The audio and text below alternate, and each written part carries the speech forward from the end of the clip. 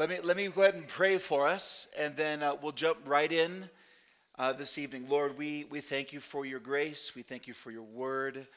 We pray, Lord, that you would minister your word to our hearts, to think carefully, to think clearly about what your Bible teaches and does not teach. Show us those ways that we smuggle in philosophy and ideas that are not contained in your Bible and use them to change what your Bible means. I pray that you give us unity of heart and mind. We pray in Christ's name. And everyone said, amen. Okay, so number one, tonight is our last class together this quarter. So thank you for enduring, especially you, Shelton. Thank you very much, brother, for your enduring our time together. Do you have both sets of notes? Christian, can you help him get notes? Okay. Porter teaches from there. He's like, I'm his puppet. So tonight's our last night together, and we also have a lot of content. Is Isaac here? He's not even here, and he asked a question. I gave him is he Isaac? Sammy says he is. Isaac is here, but he's not here. Makes sense. Anyways, I digress. There's more stuff, more content in your notes that we cannot cover this evening. I'm going to be skipping some things. I'll apologize in advance. I hope for and anticipate a lot of questions and some dialogue, and I'm looking forward to that. So I'm going to pause at some key points because the topic that we're dealing with this evening is the idea of God's sovereignty and man's free will. Have you ever thought about that before? Are you aware of any controversy around that subject?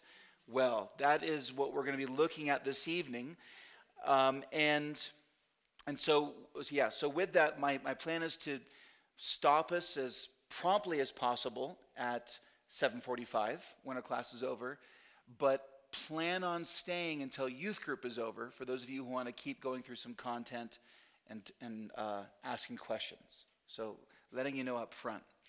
So where are we on our timeline? So if you look on page 93, we're moving into our final source of disagreement that ended up causing the church to assemble together and have a council. One of the things that is unique about where we're ending is that it's similar to where we began. What do I mean? Well, we began with the very first heresy, and that was actually in the Bible itself, in the Judaizers who were tinkering with what it means to be saved. Basically, that we as humans need to do things to add to our salvation.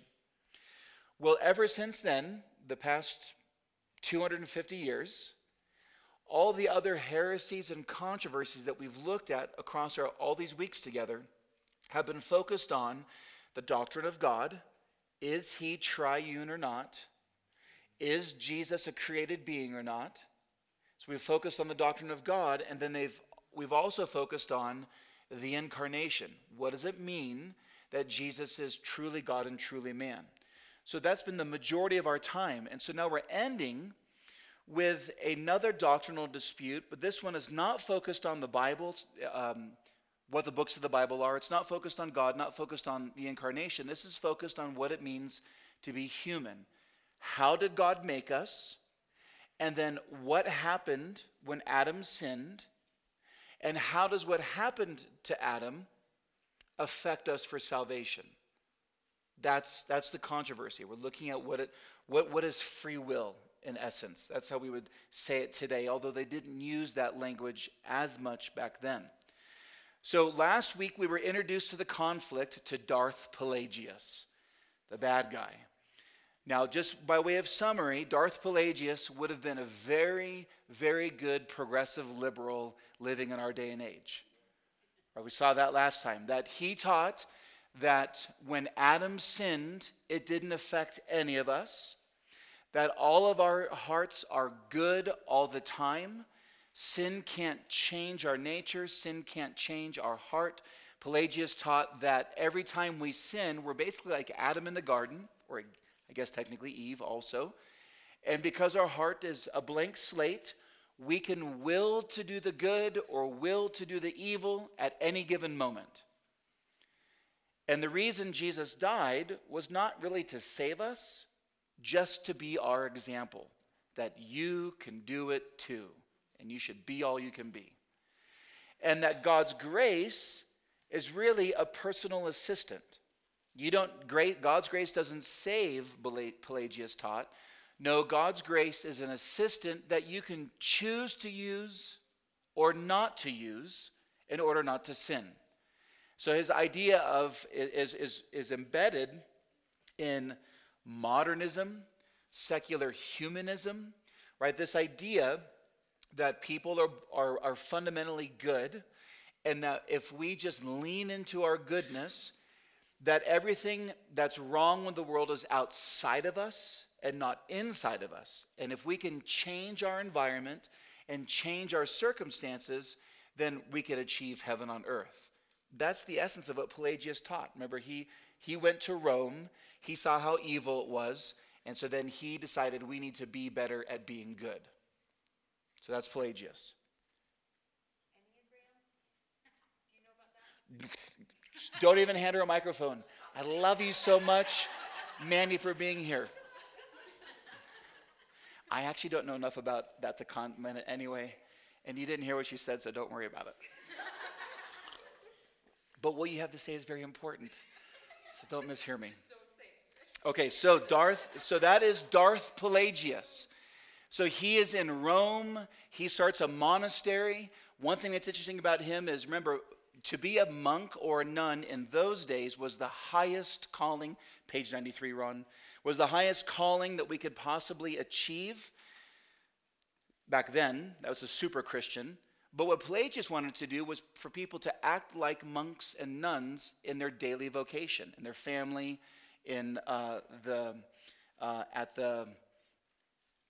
wherever they worked, whatever it was. So his motives were good. He just was a really good heretic and had a false gospel, because what he did is he changed the whole reason of why Jesus had to become incarnate. Jesus did not come to save us and to atone for our sins, Pelagius taught. Jesus came to be a really good example for you. Well, the Vandals descended upon Rome. They began to sack Rome. And so this guy Pelagius and his disciples flee south to North Africa, where they meet the good arch nemesis Augustine of Hippo. So this is page 97. He was converted in 386. Down the bottom of page 97 on number 5. When he was saved, Augustine began his writing ministry. And I mentioned last time that arguably, Augustine is the most influential Christian to exist outside of the Apostle Paul, or outside of the writers of the New Testament. We'll say it that way. So John Calvin, he's very significant. There's been some significant popes and significant patriarchs, but Eastern Orthodoxy and Roman Catholics and Protestants all point to Augustine for their various doctrines. And so when the Reformation took place by the Protestants against the Catholic Church, they pointed to Augustine's doctrine of salvation for the reason for the Reformation. At least Luther did and others. Well, here's what he says. This is him arguing against Pelagius. So let's just learn a little bit more about him. Page 98, just want to give you a little bit of biography of this guy.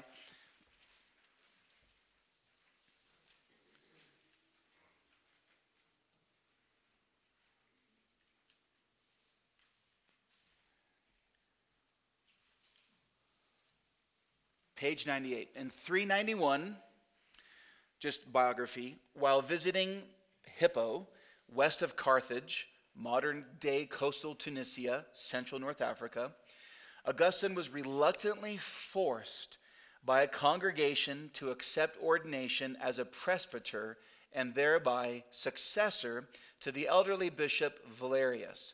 The story is pretty cool. The guy, Augustine, goes to church. Valerius had been praying for a successor for years. He didn't have one. as he's preaching, he sees Augustine standing in the back, and Augustine was well known for his writing and a lot of his apologetic works. And so while he's preaching, he changes his sermon. I don't know what the text was, but he changes it and begins preaching to Augustine, riles up the entire congregation, and they take him by force and make him their pastor. That does not happen very often. Number 7, Augustine's 34 years as Bishop of Hippo made him shine out as one of the brightest stars in the patristic galaxy. A preacher, practical church administrator, theologian, mystic, a man of learning, a leader of the monastic movement, a writer of many books, and a pastoral counselor. Among the early church fathers, there were few who surpassed Augustine in these roles, and none who combined them all so successfully. He had no equal at all in the way he mingled passionate religious feeling with sharp and deep doctrinal thinking. To read Augustine, especially his prayers, is to have heart and mind lit up by eternity and ushered into the presence of God. Down through the centuries, no other father of the church has had so many spiritual pilgrims come and quench their soul thirst from the well of his writings. Well, that's really nice. That's what Augustine, that's who he is. His most famous work is the Confessions. Have any of you read the Confessions?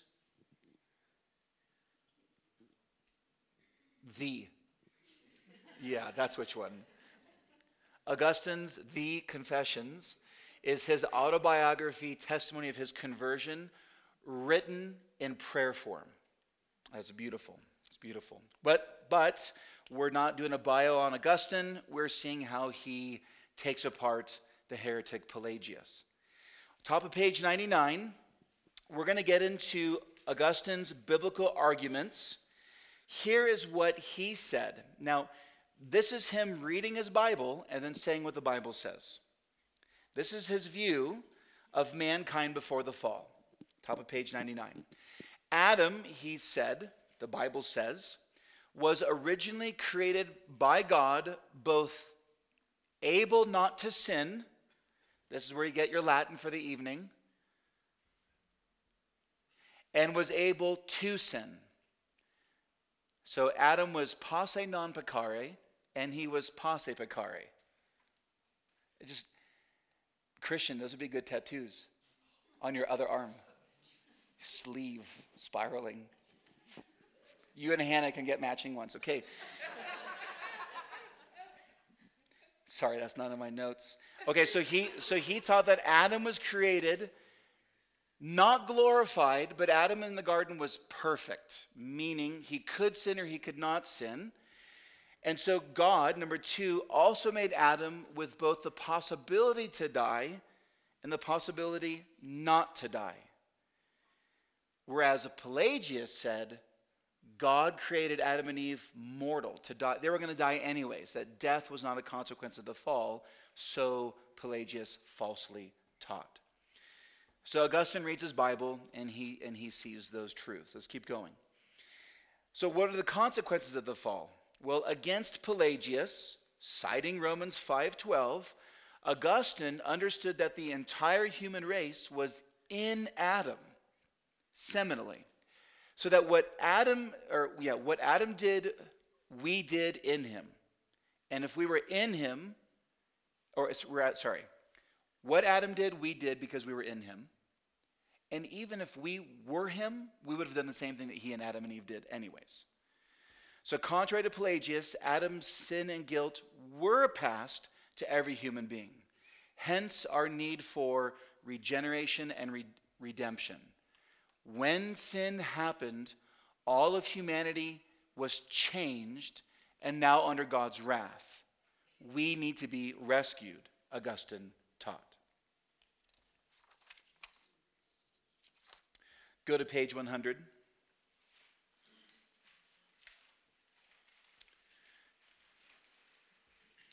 So this reality of Adam's fall, our fall in him, and we sin like him, this reality serves as the foundation of Augustine's entire understanding of grace. Why does God do what he does for us?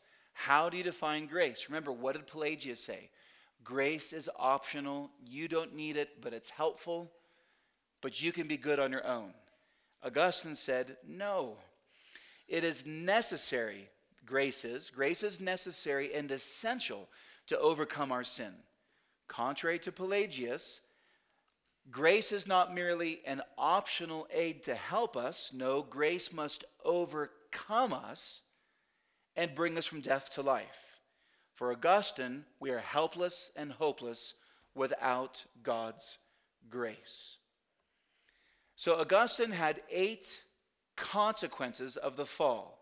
This is in contrast to Pelagius. We're not going to look at all of them. Go to number 2. So what are some things that happened to us, according to Augustine reading his Bible, in the fall? Well, number 2, the loss of freedom. Now remember, we're moving towards the discussion of God's sovereignty and human free will and human nature. Why do we need to be born again? What does the Bible teach about those things? We're building towards that. So Augustine taught that we lost freedom. In creation, Adam had a positive inclination toward the good and love for God. Remember, Adam was created sinless. So before Genesis 3 happened, when Genesis 2 was happening, Adam was positively inclined to obey God and do good. The human will, and therefore human nature, underwent a change to a fallen state of sin. So more on that in a moment. But that's what the loss of freedom means.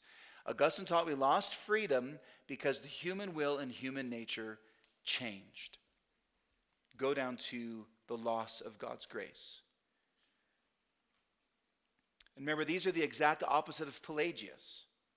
Well, we don't lose freedom, Pelagius taught, because we're a blank slate every moment. We just have to break the habit of sin that's outside of us. No, Augustine also says that we lost God's grace. In the fall, God gives humanity over to their sin. There is a sense in which a restraining grace remains over humanity, meaning we're not as bad as we can possibly be.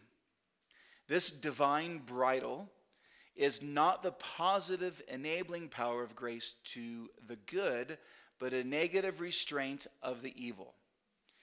So Augustine is saying that God's grace is always present in creation with people, but it's present in different ways.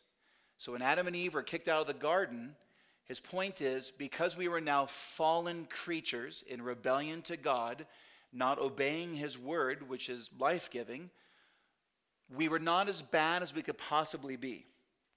And that's God's grace that restrained everyone from just killing everyone and pure anarchy right away. Down to number 4. This is number 4. Down to number 7. He also taught physical death that God meant when he said in Genesis 3. After the fall, humanity is not able not to die. Do you like that double negative? That's how they talk. So we are now non posse, non mori, meaning Adam and Eve before the fall created immortal. Now they're fallen, and now they die both spiritually and physically. So they died spiritually. In that moment, they ate the pomegranate. And then they were beginning to die physically as they were exiled east out of the garden. It's an inescapable reality. For Augustine, death was both physical and spiritual. The spiritual component was separation from God and antagonism to God. We no longer desired the good of God. It's a really important point. Really important point. Keep going to page 101. Go down to number 2. 4:2. So that's what happened. We've looked at in the garden, how Adam was created sinless and perfect. We've looked at consequences of the fall. Now we're going to get into what Augustine taught regarding free will. So for Augustine, number one, the will is a faculty that every human being possesses, and it's part of the nature given to man in creation. The will is what makes us moral creatures, capable of moral, immoral action. In the fall, humanity retains the will for moral agency. We retain the ability to choose. So he would contrast an animal lives by instinct and is just a brute creature that goes around living by its instincts, but we have the capacity to choose, to desire things, and then our will, our desires, what we want, then drives us to make decisions. Instant gratification, delayed gratification, but we are always doing what we want to do, even if we don't like it in the moment. Augustine indicates we always have a free will, but we can have a good free will or an evil free will. Really important point. What does it mean to have a good free will or an evil free will? So Adam, before he fell, had a good free will.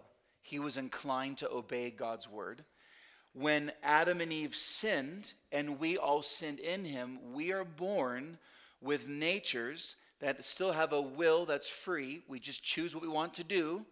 We're not robots. But because we now are fallen, we have an evil free will, meaning we're only inclined to sin. Does that make sense? We'll get there. Augustine understood free will as self-activity. Okay, that's complicated. What that means is that we are not coerced by anything external, but what we want to do. So from within inside of us, we do what we do because we want to. Why'd you do that? I wanted to. That's why. We do what we want to do. That there's not we're not a puppet on strings, whatever, I forget what that's called. But yes. So we're not a puppet on we're not robots. That's always the accusation. We're not robots where we do what we want, but remember, we either have a good free will or an evil free will, a sinful free will. So in other words, the sinner sins because he wants to sin. He chooses to sin, not because he is forced to sin. Very important point. Why do sinners sin? Because he wants to. That's why. Augustine continued, without grace, the fallen creature lacks the ability to choose righteousness. He is in bondage to his own sinful impulses. He is free to act according to his own desires, but his desires are in bondage to his sinful impulses. So we'll develop this thought in a little bit. So contrary to Pelagius, human nature was not a blank slate after the fall, but a sinful state. And then I did not finish that sentence. Oops. I wonder what it said. I'm going to pause there for a second. On Pelagius or Augustine, Adam before the fall, what happened in the fall, and nature of free will. Any clarifications or questions? Yes, Stephen. Wait a second, buddy. Do you think you could see having like good free will and evil free will, kind of like in media where you have, the angel on one shoulder and the devil on the other? Hold that question for about 35 minutes. Which is a really good question, by the way. Any other questions I'll dodge? Yes, Lynette. Oh. Wait, are you going ahead? What page are you on? 101. Nope, can't go there yet. This is fun for me. Please feel free to ask more questions.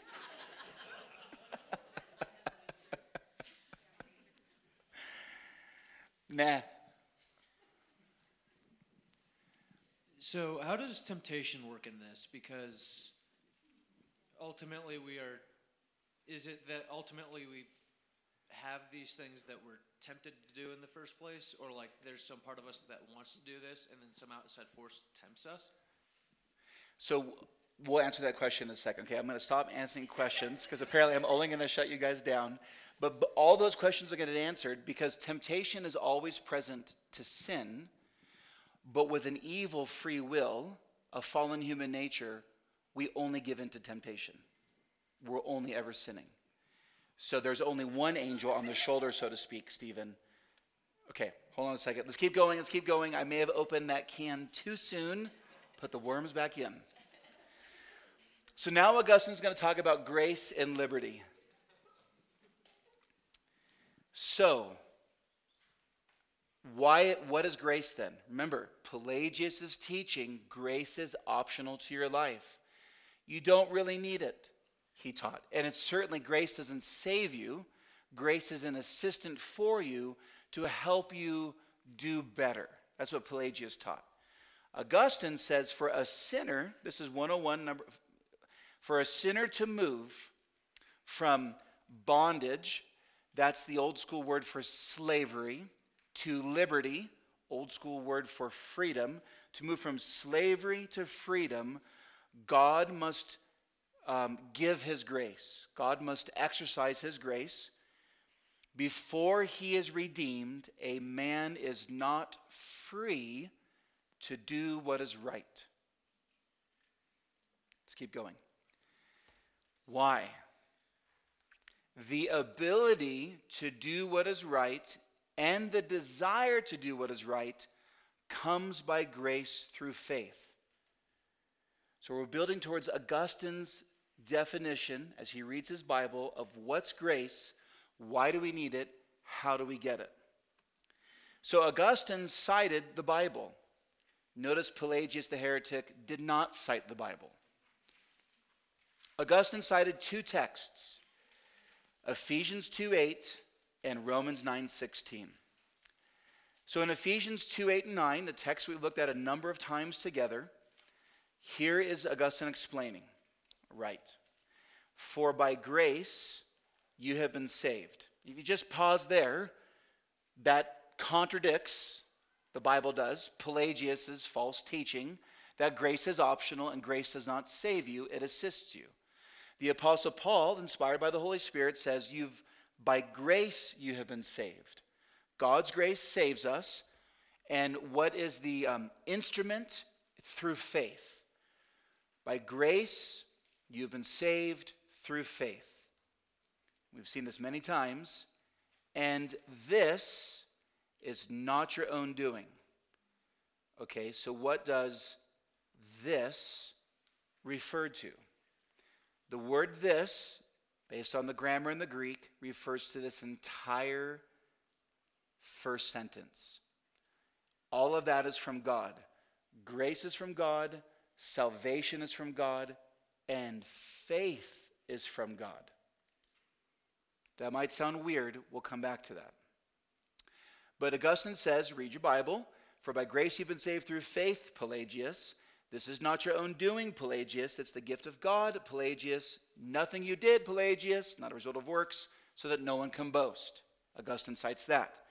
Then he goes to Romans 9:15 and 16, where the Lord says, through the Apostle Paul, verse 15, for the Lord says to Moses, I will have mercy on whom I will have mercy. I will have compassion on whom I will have compassion. So then it depends, it being salvation, election actually in the text. It depends not on human will or working, exertion, but on God who has mercy.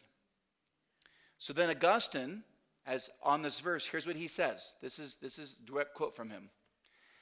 The whole works as of salvation belongs to God, who both makes the will of man righteous and thus prepares the will for assistance and assists it when it's prepared.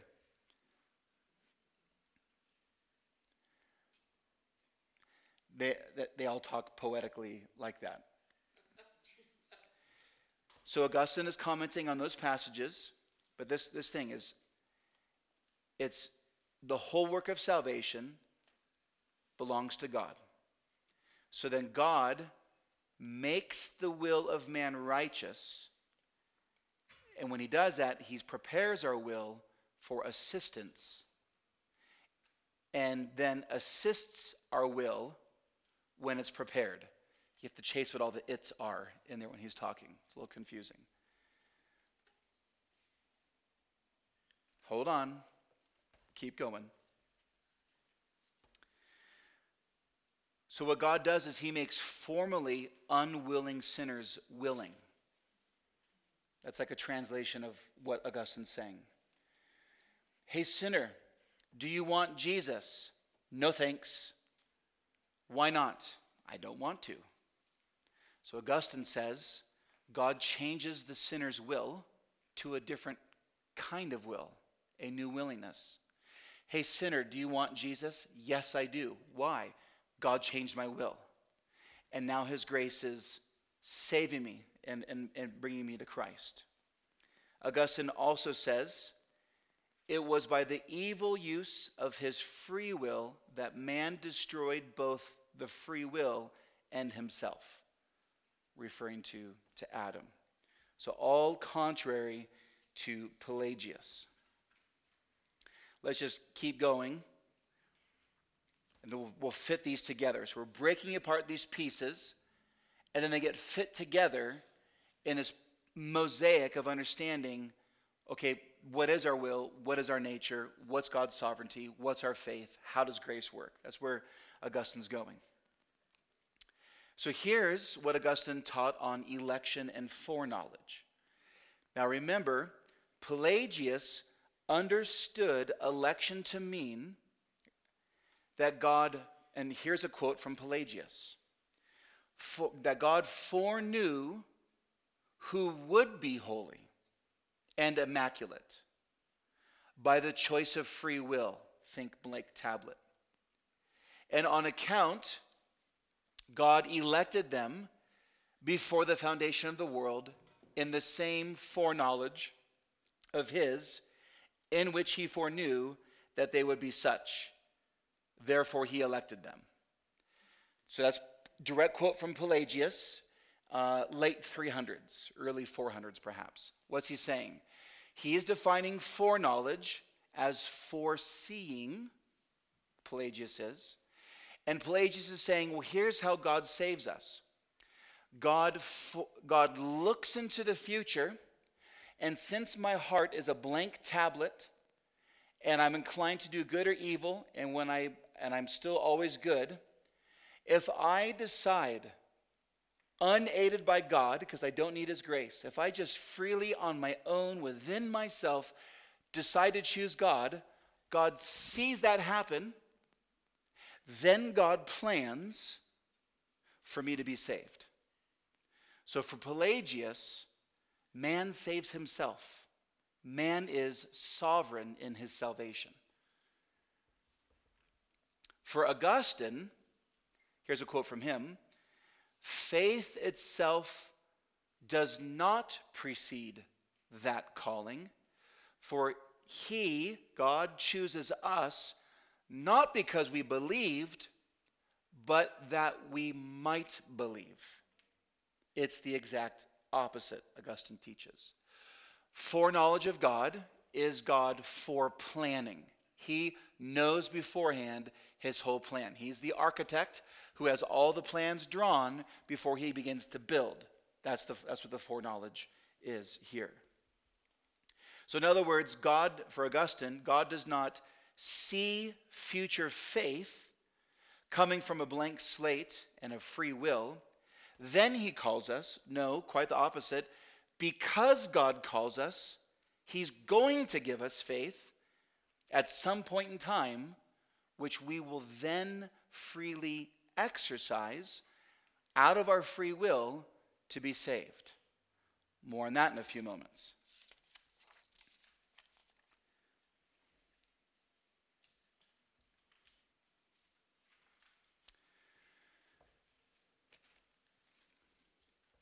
Keep going. Just let those questions percolate.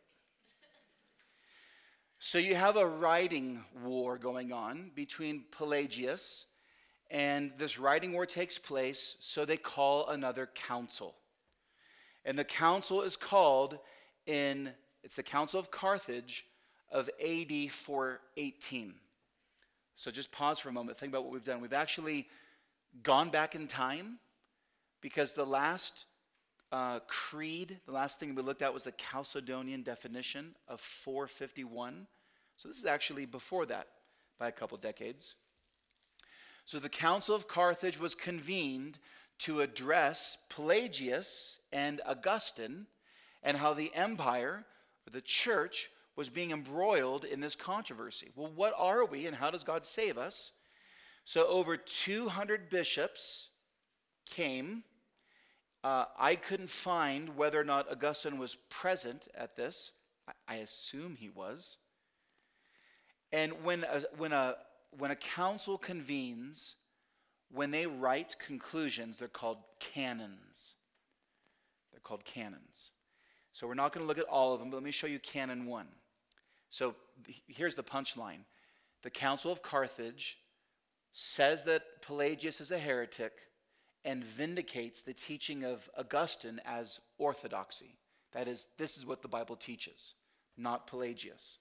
So for example, here's some quotes from 418. So canon number 1, if any man says that Adam, the first man, was created mortal, that is, born to die, so that whether he sinned or not, he would have died anyways, not as the wages of sin, but through the necessity of his nature, let him be anathema, eternally cursed.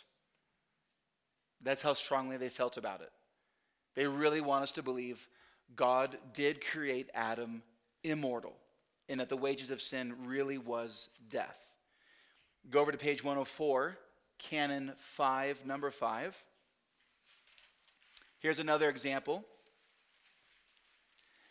If any man says that the grace of justification was given to us in order that we might the more easily fulfill that which we are bound to do by the power of free will, so that we could, even without grace, only not so easily, fulfill the divine commandments, let him be anathema.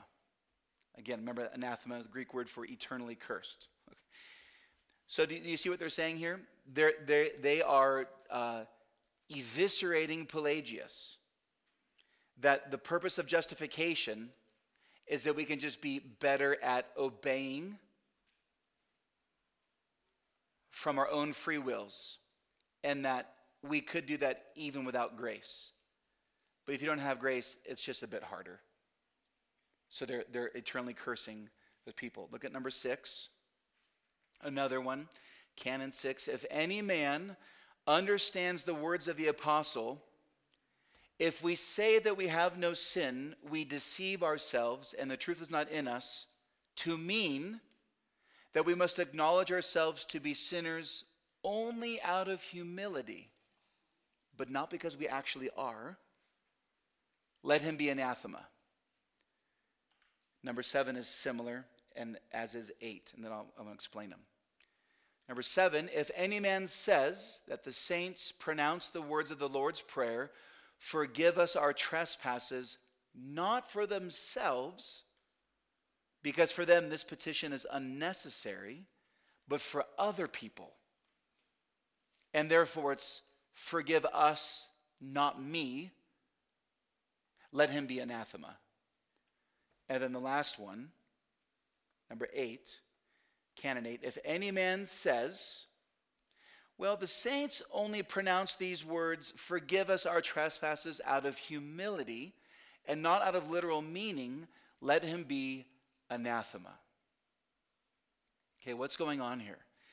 So if you look at Canon 6, 7, and 8, these three, we're getting a glimpse into the teaching of Pelagius and his disciples that was in churches.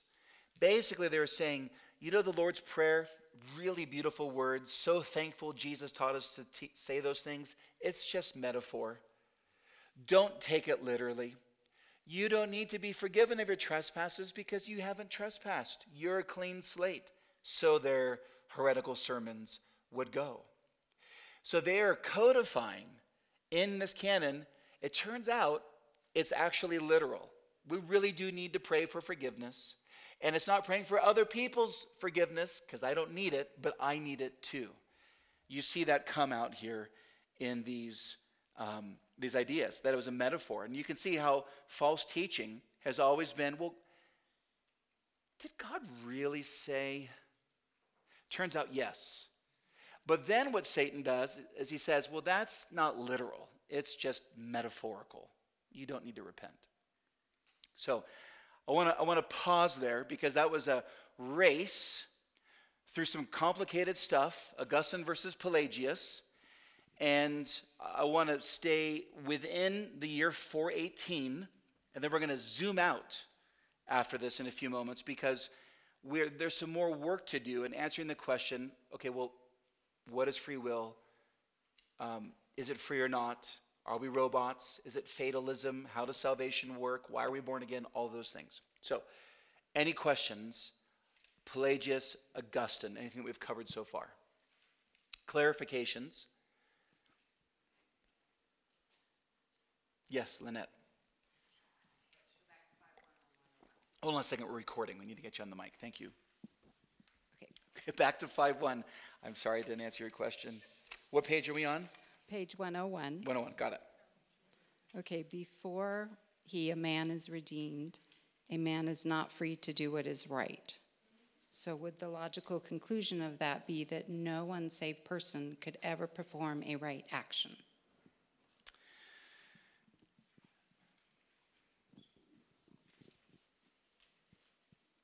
Kind of. How's that for a clear answer? Yeah. So for example, a person might still honor their parents, a young person. A 17-year-old might still honor their parents, but as an unbeliever, he's doing it not out of faith or as an act of worship for God, and therefore it's still sin.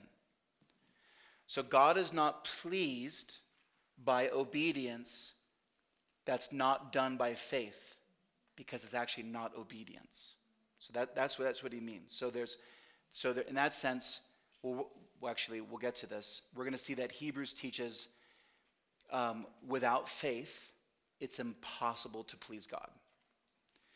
So then even when someone does something right, so if you think of a Mother Teresa, who by all outward experience did tremendous good, if she did not do that by faith in the gospel of Jesus Christ, in response to him, all that good did no good to earn her any salvation.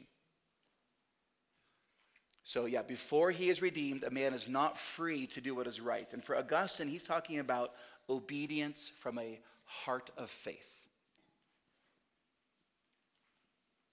So it's the difference between an internal and external action. On the outside, it could look like it's obedience, but internally, it's not. Okay, we'll keep going. Very good question, though. Mandy. So page 102, one at the very bottom. Cut out. Johnny was up there, toggling your volume. Okay, sorry. So it says he gives us faith, which we then exercise out of our free will. Uh-huh. And so I'm just kind of curious what that means, because it kind of brought up the question. So according to that statement, does that mean like when God predestines us, he gives us the ability to be saved, like the ability to have faith, and then at some point we choose that, we use that ability and choose it? Or does God like predestine the moment that we choose that? You know, because like the free will. That is such a good question. So let me reframe that because it's really important. So Andy had two questions. Is it A, God predestines us, and therefore he gives us this grace, free will to believe, and then at just some point, we have it in our pocket, but at some point we decide to use it? Or do we not have faith or grace? I'm kind of putting some words in what you're saying. And then there's a point in time when it all just happens to us. Yeah. Augustine is saying there's a point in time in which it all happens to us. Your first question is actually semi-Pelagianism, which is what we'll get to maybe. And it's in your notes. This was Isaac's question last time that made your notes so much longer. It's a really good, that's a really good question, actually. So free will, will you get into how free will plays into that moment? 100%. Because the questions you're thinking, I was thinking, and so that's the very next thing on our notes. So don't read ahead, cheaters, but please keep asking questions without you reading ahead at all.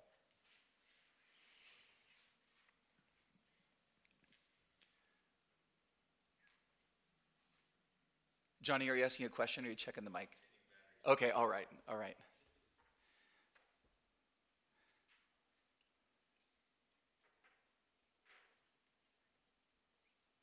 Okay, all right. So here I'm going to pause and cheat. I want to try to answer some of our questions, and then we can. I want to lead you through a biblical thought experiment. Okay, so we're on page 104. So I want to take a deeper dive and synthesize what Augustine is saying to a certain extent. And one of the things that we need to realize is this controversy of free will will from this point forward always be a recurring controversy in the church. So even though Pelagius was condemned as a heretic, let's pause for a second. So right now what we're talking about is not thoughts necessarily from the year 418. It's us taking a pause in the class and to think about this topic of free will. Okay. So here's the argument I'm going to make to us about how your free will works. On page 104, number 6, I'm looking at number 2. Here's the argument I'm going to be driving towards. Under God's sovereignty, a person is free in keeping with their nature. Under God's sovereignty, a person is free in keeping with their nature. Now I have to show you from the Bible what in the world that means and what happened to us in our salvation. We're going to see, why did God promise through Jeremiah and Ezekiel that there needed to be a new covenant? And why was it key to the new covenant that we need a new heart, a new spirit, and God's Spirit? Why do we need those things? And then why did Jesus take those truths in John chapter 3 when he's talking with Nicodemus, and Jesus summarized all that as being called born again? So let's get into it. So let's talk about some terms. So what is human nature? I know that we've been dealing with it, but we haven't. What is your nature? Your nature and your will are not the same thing. Okay, so philosophical for a second, but it's derived from the Bible, and you'll see this. So nature is what a thing is. It's the essential qualities or characteristics. It's the features that make it it. And that's in contrast to the nature of other creatures. So the essence of something. So humans have a human nature. Angels have an angelic nature. God has a divine nature. Satan has a satanic nature. That kind of makes sense? It's what a thing is. Almost, not species, but it's what a thing is. Well, then what's the will? The will is what a person wants or desires. That's key to understand. So nature is what we are, and the will is the seat of our desires, and it's usually what we do. Freedom usually means the ability to act, to think, to speak without hindrance or restraint. You're not a puppet, not a robot, not being coerced from the outside that can change your will or make you will against your will. Be careful how I say that. But so freedom is you're doing what you want, basically. You're living out your will. I'm going to pause there. Any questions on nature? Any questions on will? Or any questions on freedom? Clarifications. If it's not clear to you, it's not clear to anyone else in the room either. Anita, and then Lynette.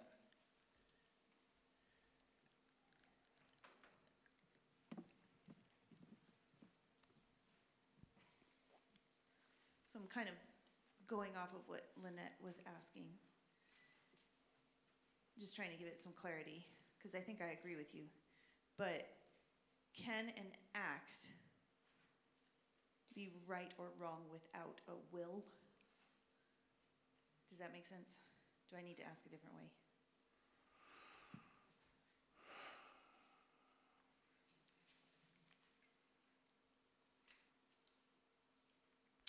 I'm going to say no, because Satan tells the truth with the Bible in order to tell lies. His motivation for saying what's true taints it and twists it. So this is what's going to be important when we get to the idea. So human nature, this is going to be really important. We'll get to. So you might have your question in a few minutes. So hold on to that. Lynette. So on page 105 here, number 4, the concept of free will is alien. You've read ahead again. Oh, you said that already. Didn't he say that already? No, we stopped it. We're at the top. We haven't got to free will yet. Okay.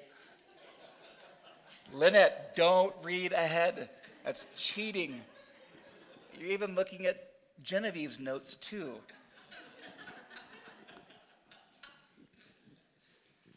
Okay, so free will. What's free will? I want to get into the controversy here. So the way the beliefs about free will are often held and the way that heated conversations usually follow, here's the assumption.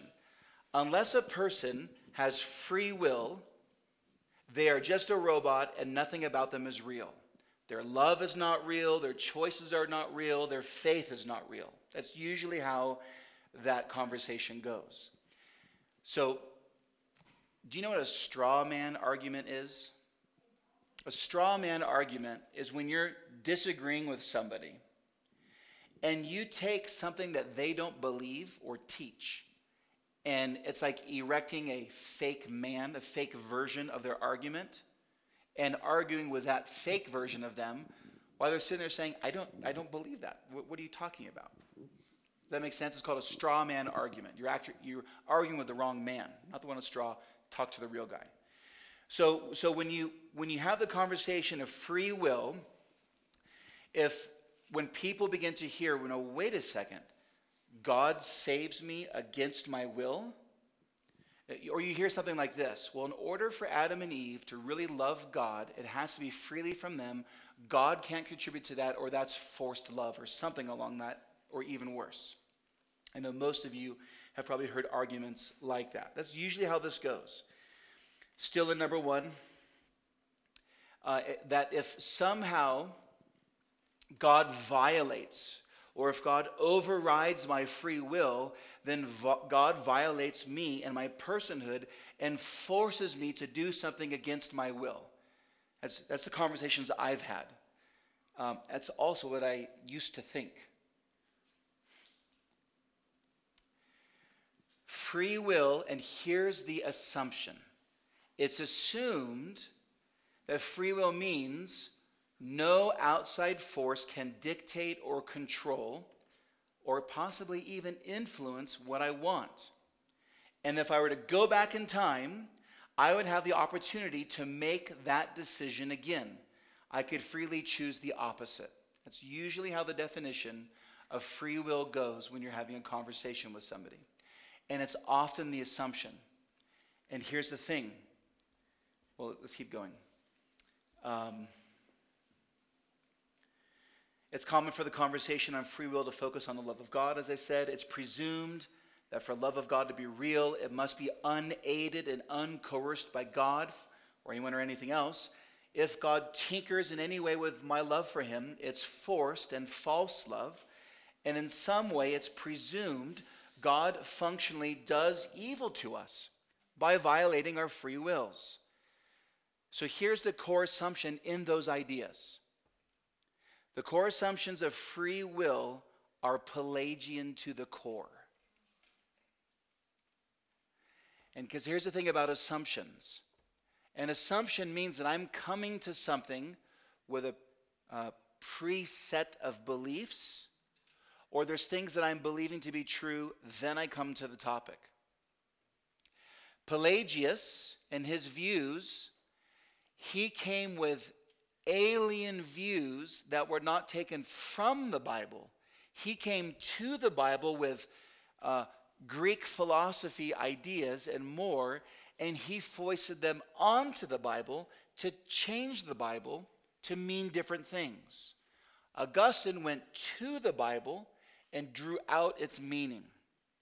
One is called eisegesis, reading into the text. One is called exegesis, drawing out of the text. So what happens when you talk to people about free will, the fundamental beginning point is a philosophical presupposition. And many of today's modern day Christian apologists start here with a philosophical presupposition, then they go to the Bible. So for example, you're going to notice, and I'm going to show you this in a minute, the phrase free will is never used in the Bible. But you know what is? Slavery. The Bible says you are a slave to one of two things. So this begins to answer the questions, Lynette and Anita. You are either, according to the Apostle Paul, a slave to sin or a slave to righteousness. So the conversation starts off on the wrong foot to begin with when we're talking about free will. Now, we can get to those answers, but the Bible doesn't use those categories. That's what kind of makes it confusing. So it's really important to understand what's our starting point. And I want the Bible to be our starting point. Okay?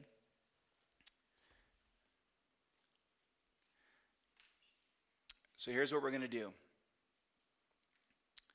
We're going to start thinking about how the Bible presents different beings in Scripture. We're going to consider these beings, consider why those beings are the way they are, and what they can do and cannot do. You'll see what I mean in a second.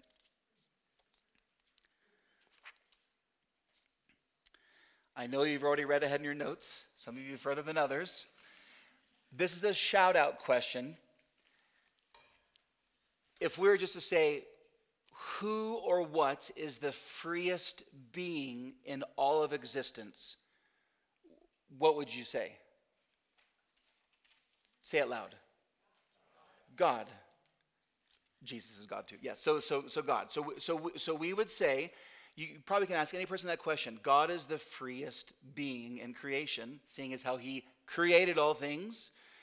And well, if you look here on page 106, one of my favorite passages in the Bible, Daniel 4. Here's an example of God's freedom. Picking up middle verse 34. His dominion is an everlasting dominion. His kingdom endures from generation to generation. All the inhabitants of the earth are accounted as nothing. And here it is. He does according to his will among the hosts of heaven and among the inhabitants of the earth, and none can stay his hand or accusingly say to him, what have you done? So God always does everything according to his will. That's what Nebuchadnezzar just said here in Daniel 4. Here's a shorter version, Psalm 115:3. Our God is in the heavens. He does all that he pleases. So God is perfect in his freedom. Okay, so is he the freest being to ever exist? Yes. Question. Is there anything God cannot do?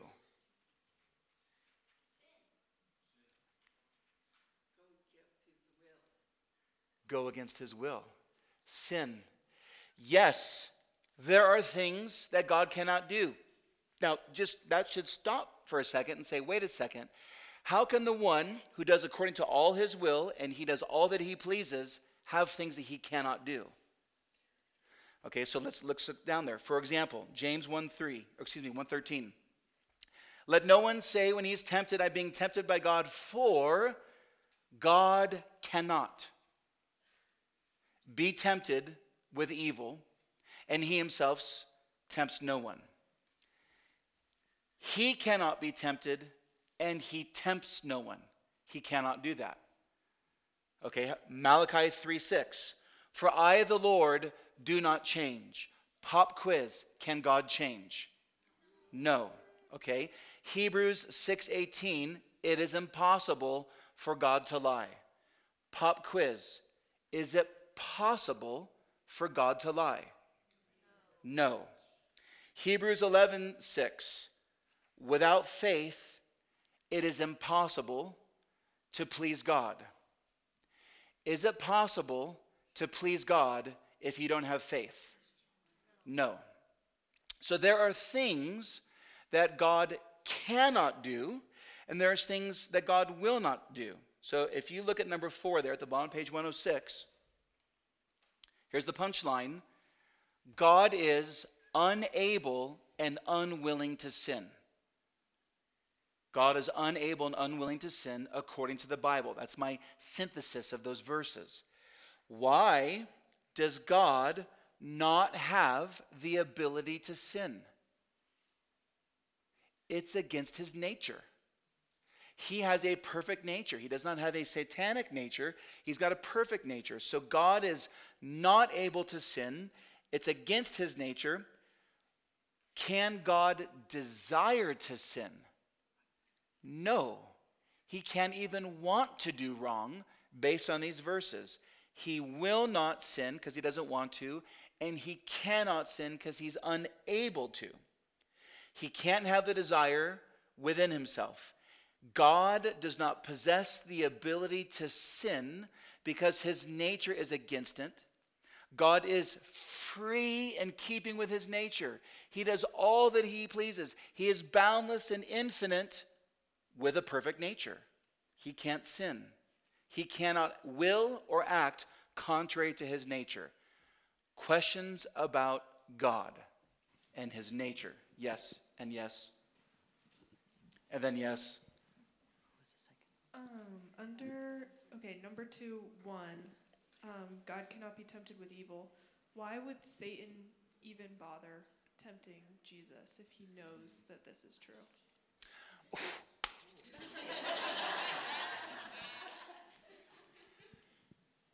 As to his humanity in the incarnation, he could be tempted.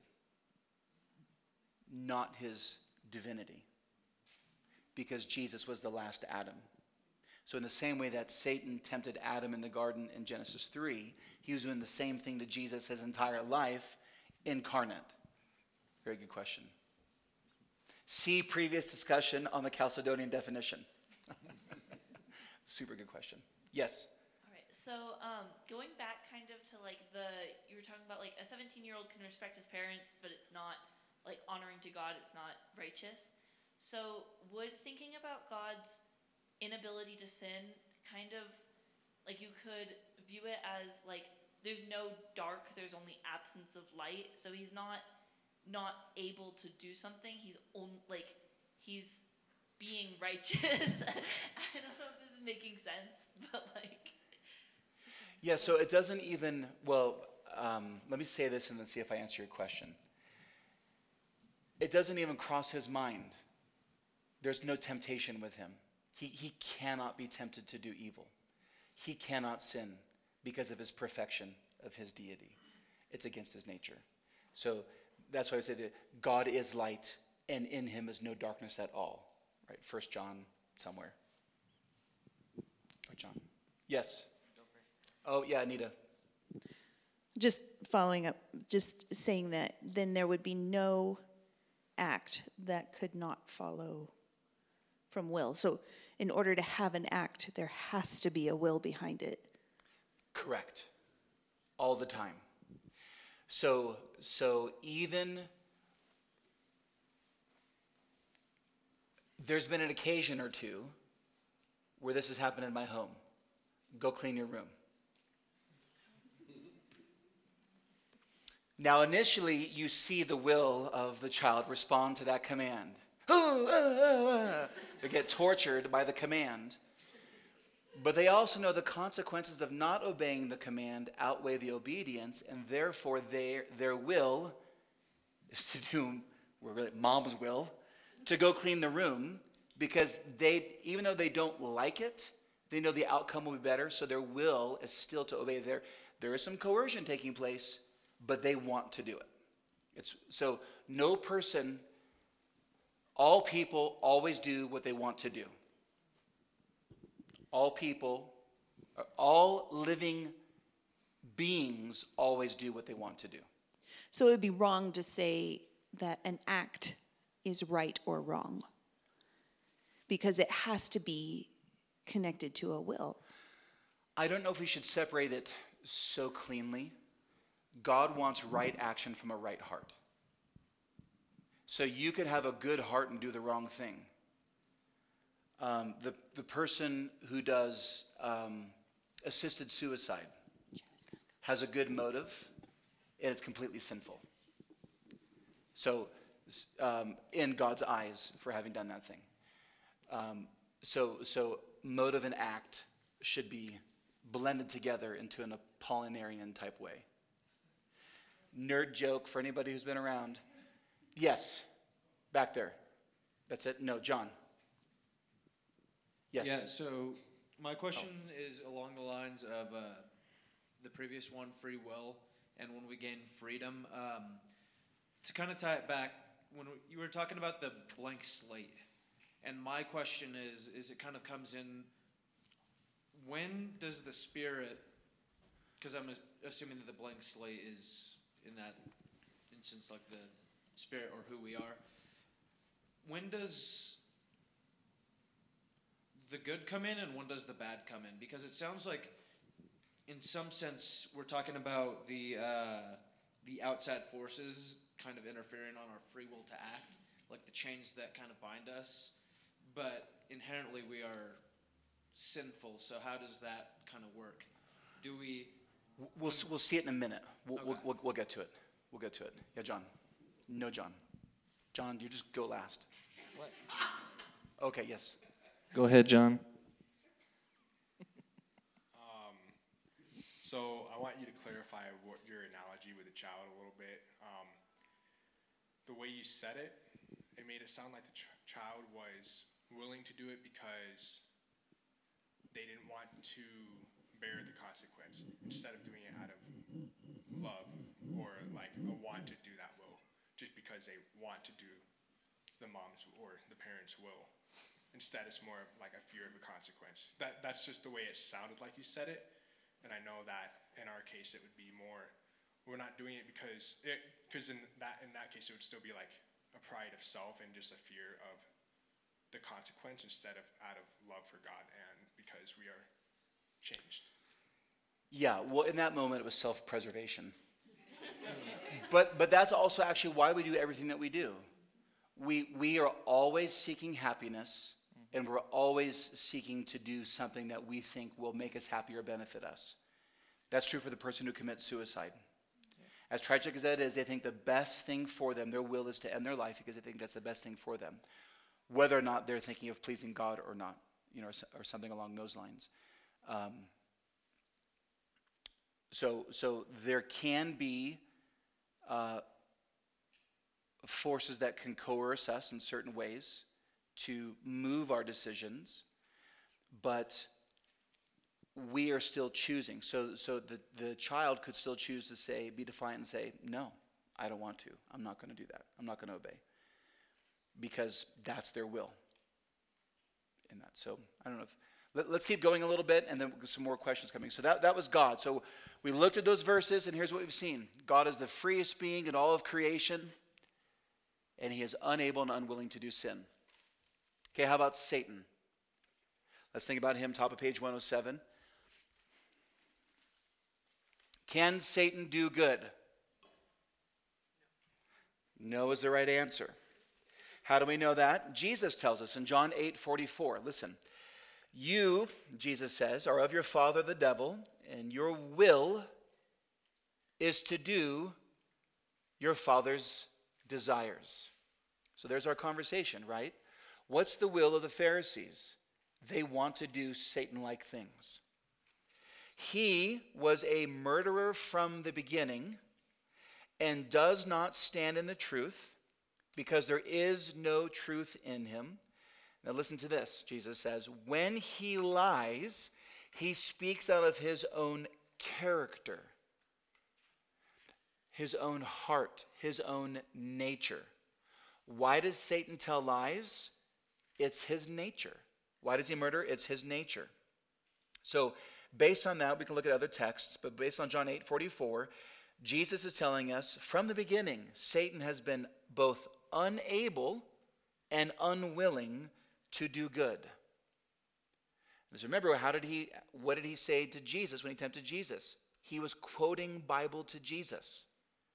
He was quoting Bible to Jesus to get Jesus to disobey God and disbelieve him. So he's telling the truth to create sin and lies. So Satan is unable and unwilling to do good. Why? It's against his nature. Is that controversial? Any questions about the devil?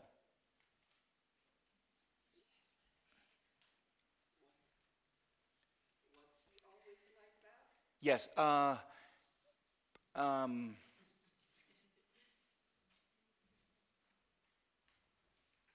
No, he fell at some point. Was Satan always like that? No, he fell at some point. Yeah. That was basically along the lines of my question is if God can't go against his own will and can't sin, he created Satan is my understanding, then how did something that came from God and his will create something that fell and then did? So that's where with Adam, with Augustine that we saw, as Augustine argued that God made Adam able to sin and able not to sin, and Adam had to make a choice, and he chose to sin. Scripture doesn't tell us about what happened with Satan, but perhaps something along those lines happened with him as well as the demons, his angels who followed him. So without getting too deep into demonology, the point we're looking at here is I want you to see that we're looking at nature and will. God is unable and willing to sin. Satan is unable and unwilling to do good. Why? Because it's his nature and his will. Stephen. So this, I'm trying not to err on the side of heresy. This is in all my questions, of course. But how we are talking about God not being able to sin, I'm thinking of regret specifically in Genesis 6 verses 6, where the Lord regretted making human beings on the earth and his heart was grieved.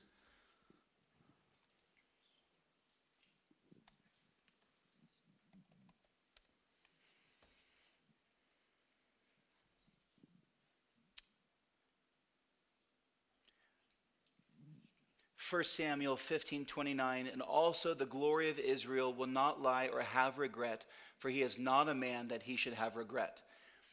Not a contradiction in Scripture. Because God is not a man, his regret is not because of any error he makes on his part. It's his grief. towards the sin that took place in the days of Noah, as well as anointing Saul there for kingship. God didn't make a mistake. We have regret because we make mistakes. That verse is key to understand that God's regret is not like human regret. Good question. Mandy, last question. I was just going to say, it's kind of more of a comment. I'll make it quick. But I think something that, at least, correct me if I'm wrong, but my understanding of will is it's really a question of who are you worshiping in that moment? Who or what are you worshiping in that moment? And so Satan can't do good. He can't will to do good because he never acts in worship to God. And so I just kind of equate will and worship in a sense. They are interrelated, but they're not the same thing. Right. And that would be just important just to have that. So you can go to Romans 1 and say that all humanity worships and serves the creature rather than the creator. Why? Because they want to. That's their will. So let's keep going. I want to give you the punchline up front. I'm going to argue that people who do the, it's a robot, God, in order for free will to be free, we have to basically be functional Pelagians and be able to choose contrary to choice. I'm going to show you here that all beings that exist have free wills, but it's in keeping with their nature. And a being can neither desire or act contrary to their nature. And what people who are Arminian or semi-Pelagian, what they want to do is they want to say that a human being in their fallen state can will and choose contrary to their nature. And I'm showing you the Bible doesn't teach that. That's the punchline of where we're getting to. So the whole point of the new birth is you need a new heart to give you a new nature so that you have a new will, and God gives you faith that you freely exercise, not as a robot, but because you want to. So God is the freest being, unable and unwilling to sin. Why? It's against his nature. Satan only does evil, cannot do good. Why? Unwilling and unable to do good. How about the glorified saints in heaven? 15 billion years from now, will you want to sin? Will you be tempted to sin? Should all be shaking your head no. The part of the glory of heaven is that our part of being glorified is there's no longer any sin in us that remains. You can look at those verses. There's no longer anything that's cursed. There's no longer anything that's unclean. So saints in glory, will be unable and unwilling to sin. It's part of what makes it glorious. There's no sin in the new creation. All sin and sinners have been cast into the lake of fire. And all that's fallen in us now is removed, and we are complete in our glorification. So why won't we want to sin 13 trillion years from now? Because we won't want to, and even if we wanted to, we wouldn't be able to, because we wouldn't have the ability, because it's against our nature. Saints in glory. Any questions about them not being able to choose or will contrary to their nature? Is a question about this? Yes, go ahead. Just to clarify, that means that in heaven, like, our nature will not be the same as what Adam's was before the fall. Because Adam was able to choose either way, and in heaven, we won't be able to choose bad. 100% correct. That's why glory is better than what Adam, because we won't have that possibility, and we will also have God dwelling within us as he is now by the Spirit. Adam pre-fall was different. Adam had the opportunity. He could either choose to sin or not sin. That was the only unique nature in all of creation, I guess maybe for Satan and demons, but the Bible doesn't speak about that. So I just want you to know that Adam did have a power to choose, because that's how God made his nature. He could choose to sin or not sin. Believers, on page 108. We live in the already not yet tension of this age. So now we're going to put up some guardrails. We will never be perfectly sinless or glorified in this life, because glory is for the next age. And yet, we are able to please God because we have new hearts, new minds, new desires, new wills, and God is pleased with us in our standing. So in one sense, we're not like Adam before the fall, where we are a blank slate.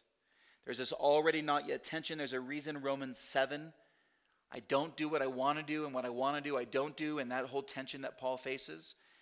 But I want you to know that, well, we'll get into unbelievers here. Here's where we need to see this.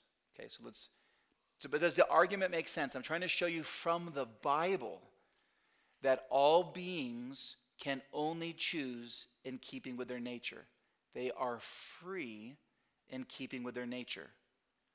They cannot choose contrary to their nature, to their heart, to their character. Does any questions just on this concept? Trying to show you from a bunch of different verses regarding different beings in Scripture. Mandy. So, non-believers have, We have not gotten to unbelievers yet. I know, but they can only choose evil. But believers can, because that's their nature, right, or whatever. But believers, we can do good and we can do not good. So our nature, what's our nature then? Our nature is new, so this is why the John chapter 3 born again new birth is essential. But God has created this confusing thing called sanctification. So God could have justified us the moment we were saved, which he did, and glorified us and given us new glorified bodies, and we would be floating right now. We wouldn't be floating right now. That just seems cool. He could have done that, but he didn't. He chose to create this already not yet tension where I am forever perfectly justified in Jesus. I can't lose my salvation. When God sees me, he sees Jesus, but then I need to choose to obey Jesus and not sin. I can either dwell with my wife in an understanding manner or be a jerk. I could be harsh to my kids or I could be a kind father. And I have to make those decisions. And I'm always pleasing to God because I'm in Christ, and yet I need to make no provision for the flesh and choose to obey. So it's guardrails. So how would you label our nature as believers? We have a new nature. But it's already new, but it's not yet glorified. Okay. We don't have a fallen nature. We have what the Bible calls the flesh, the old man. It's not ageism. That remains with us. Yes. So are we kind of like how Adam was? No. Okay.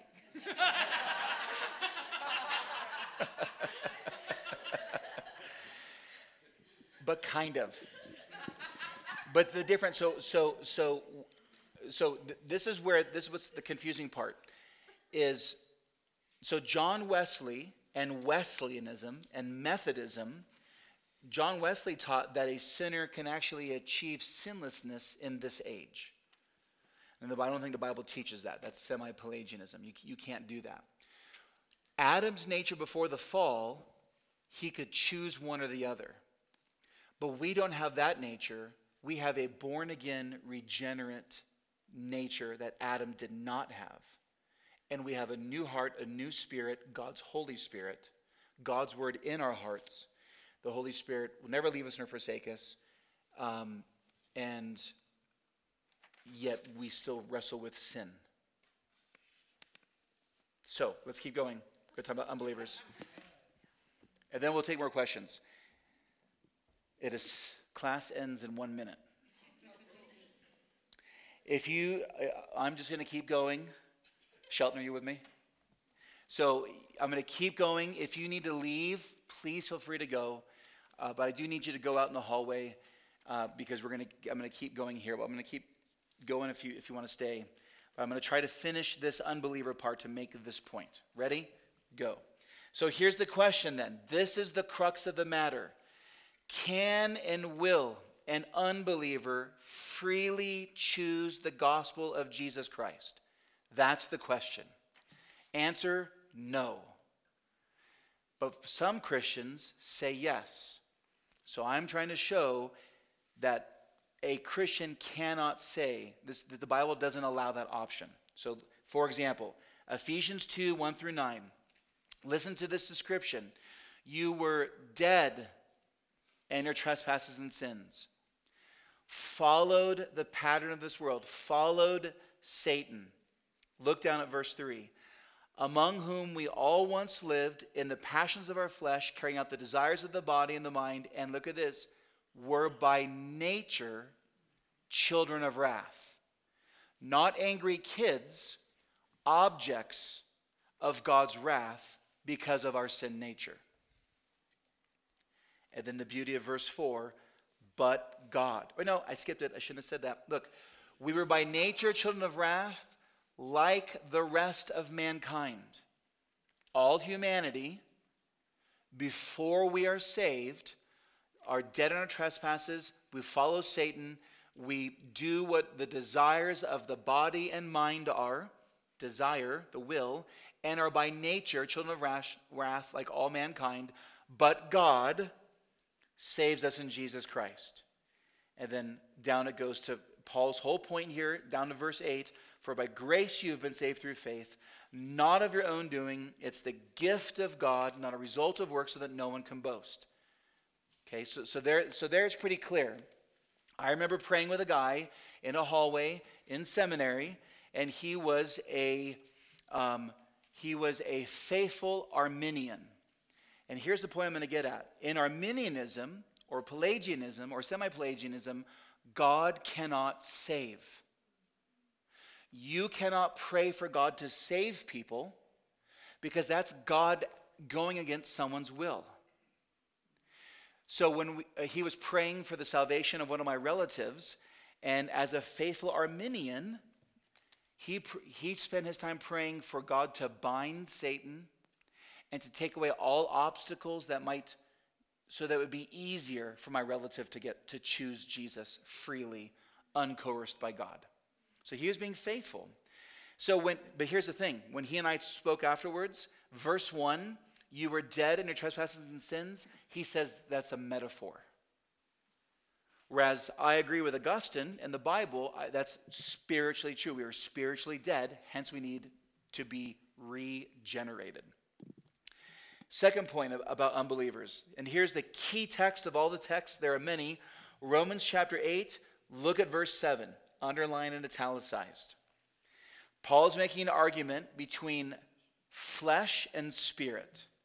And if you read his argument, to have the spirit means you're born again, and to have the flesh means you've not yet been born again by Jesus.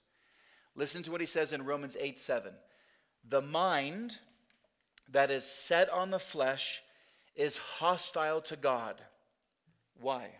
For it does not submit to God's law.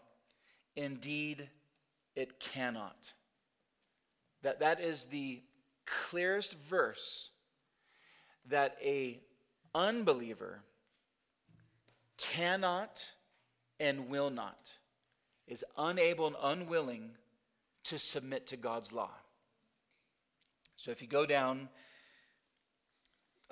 number 2 there, on middle 109, the unbeliever will not, it's the desire of the will, and cannot. An unbeliever does not have the ability to submit to God. Why is this so? It's their nature. They are by nature children of wrath. It is, so listen to this, it's always against an unbeliever's will to submit to God. They will never want to submit to him. And hypothetically speaking, if they wanted to submit to God, they could not submit. That's what Paul says at the end of verse 7 there. Why? Both their willing and their working to submit to God are against an unbeliever's nature. The implication is that unbelievers in hell keep their fallen nature and will remain unable and unwilling to accept the gospel. There's no possibility of salvation in hell anyways. They will continue to be at enmity with God, and they will want it so. Another implication is that every unbeliever left to themselves is happy being an unbeliever and does not want to stop being an unbeliever.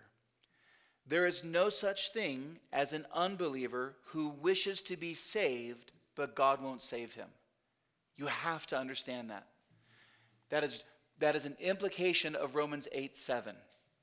So this is so key when someone is struggling with their assurance of salvation. Unsaved people don't stress about whether or not they love Jesus. So when someone is saying, I don't know if I love Jesus, there's so much sin in my life, and I wish I loved Jesus, but I don't think I love Jesus. Dude, you love Jesus. Your desire to not have as much sin in your life or to have a more vibrant faith is itself that you have faith, because unbelievers are dead in their trespasses and sins. So again, there's no such thing as an unbeliever who wishes to be saved, and God says, nope. That's why when Romans 3, I don't even have it in here, he says that there is none who seeks after God. So when someone seems like they're seeking after God, it's because God is drawing them. And the word draw, by the way, is not woo. If you remember that sermon in the Gospel of John, it means drag. It's the same word when the apostles have the huge net of fish and they drag it ashore. It's the exact same word about God drawing people to himself. So, for example, when God hardened Pharaoh's heart, that was in keeping with Pharaoh's will. And the very thing Pharaoh wanted. In no way was Pharaoh kicking and screaming, saying, please don't do this to me. Instead, Pharaoh would have said, thank you. May I have more? It's Pharaoh hated God, and so God gave him up to his hatred to God to make Pharaoh more of what Pharaoh was. False converts are always seeking someone or something else, not Christ, when they falsely convert. It's a true and genuine invitation when Scripture offers whosoever will come, but the whosoever's in the Bible is the elect. They're the only ones who truly want to respond to the gospel. So hypothetically speaking, even if foreknowledge meant that God looks into the future to see who freely chooses him, unaided by God's, because man's free will is sovereign, God would see no one to save. Let me say that again. So Pelagianism and semi-Pelagians say God looks into the future, see who freely chooses him, then he elects them. And I'm saying based on Ephesians and Romans, that even if that were true, which it's not, when God looks into the future of who's going to freely choose him, there's no one he's going to see that wants to be saved, based on Romans 8:7. So summary here of this idea. Scripture reveals that every living thing, including God, have things they will not and cannot do. This is because of their nature. What makes them them? A divine nature, a satanic nature, a fallen nature, a glorified nature. All beings are free to act within, or they're in bondage to, except God, their respective nature. So we have a free will in keeping with our nature. The texts above reveal all beings can neither choose or act contrary to their nature. It's impossible for them to do so, including God. Positively, all beings act and will freely in keeping with their nature, all under God's sovereignty. So the only thing that God does against our will is to give us new wills. Wills that now love him freely and from our own desires. So here's a way of describing what happens when we're born. In the same way that you did not do very much work to cause yourself to be born, your mom did most of the work. In the same way that you didn't do that, God has to cause us to be born again. So in John chapter 3, when Jesus is teaching this, he tells Nicodemus, no one can see the kingdom of God or enter the kingdom of God unless he's first born again. So how does this all fit together? I'm dead in my trespasses and sins, and at some point in time, God, by his Spirit, lets me hear the gospel message. And Romans 10 says, faith comes by hearing, and hearing through the gospel. It's a good virus. Faith is transmitted in the preaching of the gospel. And in that moment, a whole bunch of things happen. God gives me a new heart. That new heart has a new nature and a new will, and God puts faith in my heart. And so it's like a baby's first breath. So when we are born again, our first breath is, I see Jesus, I hear the gospel, and I believe. I'm not a robot that God believes for me. He's given me that faith, and now I choose freely because I have a new nature, because I want nothing less than to love and believe in Jesus. That's why the new birth is important. So the way you say it in John 3 is, regeneration comes before faith. I'm born, then believe. Semi-Pelagianism and Arminianism teaches you have faith so that you can be born again. The opposite of what Jesus teaches in John chapter 3. I'm going to stop there, ask questions. Isaac, there's a bunch of pages on semi-Pelagianism in the back there for you. You're welcome. If you, while the mic is going around, join me on page 119.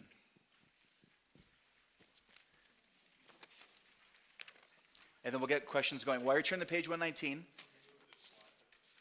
So, oh, yes.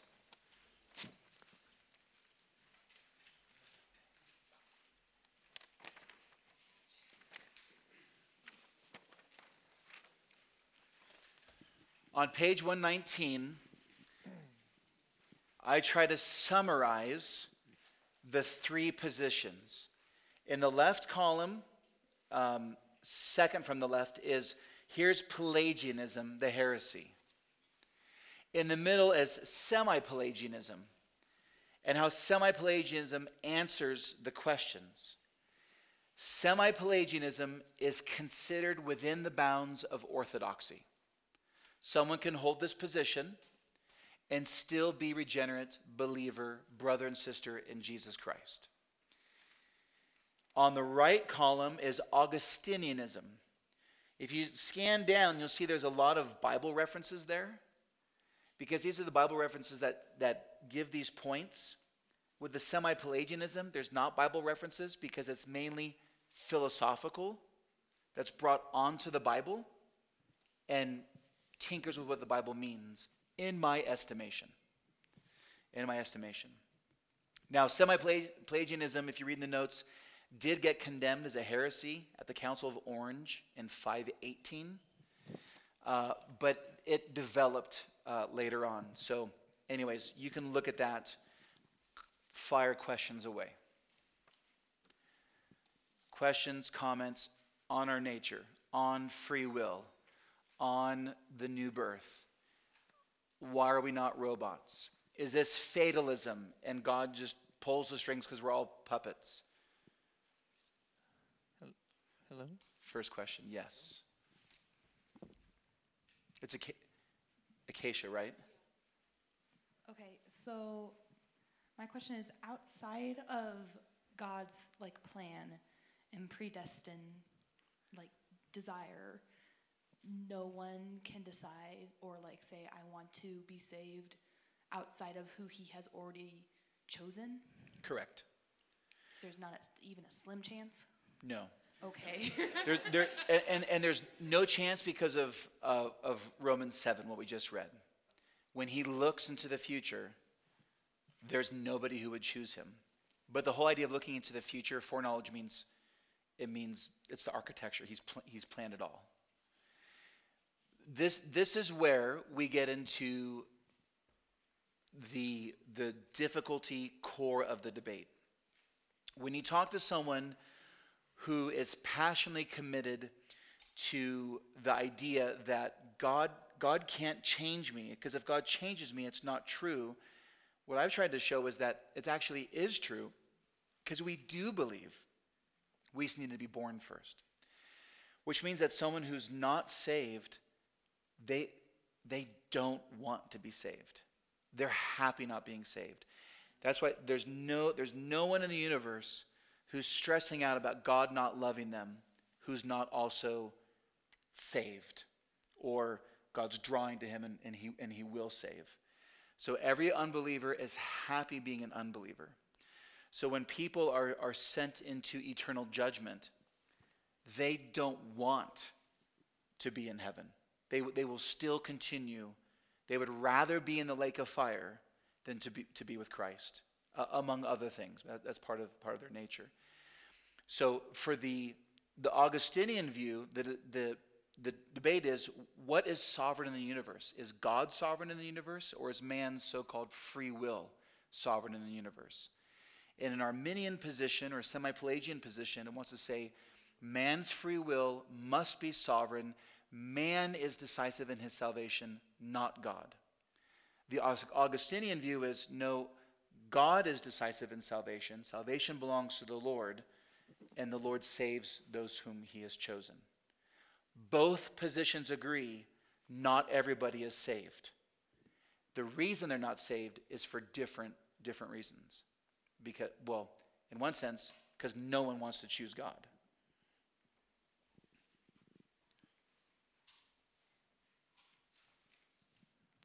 Can I go now? Would you say that's one of the reasons why hell is permanent, not temporary? Perhaps, yeah. I mean, we know that the Apostle Paul tells us that it's appointed for man to die once, then comes the judgment. So there's no post-mortem opportunities for salvation. And also, by the way, Jesus didn't become an angel and die as an angel to redeem Satan and demons. He became man to redeem humanity. So that's why today is the day of salvation. Today is the day to make a decision for Christ, because we really do decide for Christ, because he caused me to be born again. Yes? So if everyone who's had the debate of do I love Christ is saved, and everyone who doesn't believe, doesn't want to believe, how does that relate to those who say Father, Father, and he says, I never knew you? Yes. Such a good question, right? Matthew 7:21. Not everybody who says to me, Lord, Lord. Didn't we cast out demons in your name? Didn't we do these things? Depart from me, you evildoers, you workers of lawlessness. I never knew you. So the New Testament knows of a category that's fairly broad of false converts, false apostles, false teachers, false brothers, and then wolves. And it's different. They're not regenerate. They're not saved. So whether it was for a time period or whatnot, it was somebody who said I do to Jesus. Think of the parable of the soils, where it looks like there's a response to the gospel. The plant springs up, but then when something happens, they fall away. They were never regenerate to begin with. There was no root to the plant, which means that when someone does have a false conversion, something other than Jesus is drawing them to something in the church. But they really don't make that. They really choose not Christ. Yes, Anita. Yes, whoever's next. Stephen. You can go, Anita.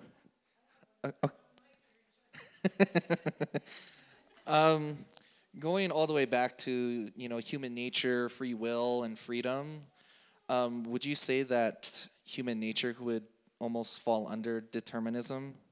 No. Okay. Because that's the same thing as the fatalism, right? So this is where, when we really begin to press this issue of man's responsibility and God's sovereignty. So let's presume that we've successfully read the Bible. We know that God's sovereign in salvation. He really is. And the Bible really, really presents our choices as free, meaningful, willful. We do what we want to do, all of those things. That's where those guardrails come up, where it's always, you're just a robot. It's just determinism.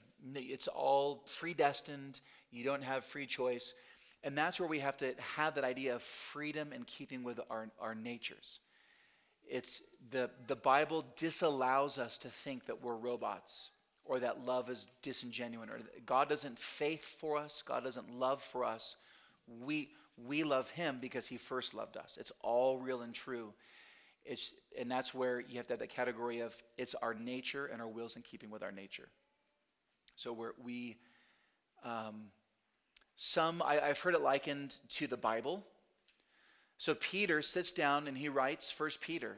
He wrote exactly what he wanted to write. He wouldn't change it. Well, technically he had a guy dictate it and a guy wrote it.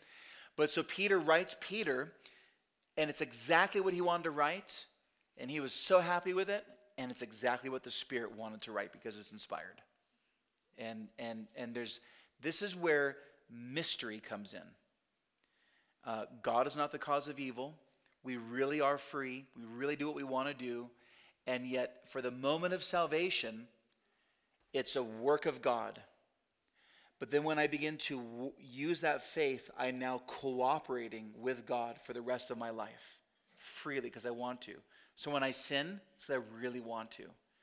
And then when I don't sin, it's because I really don't want to by God's grace.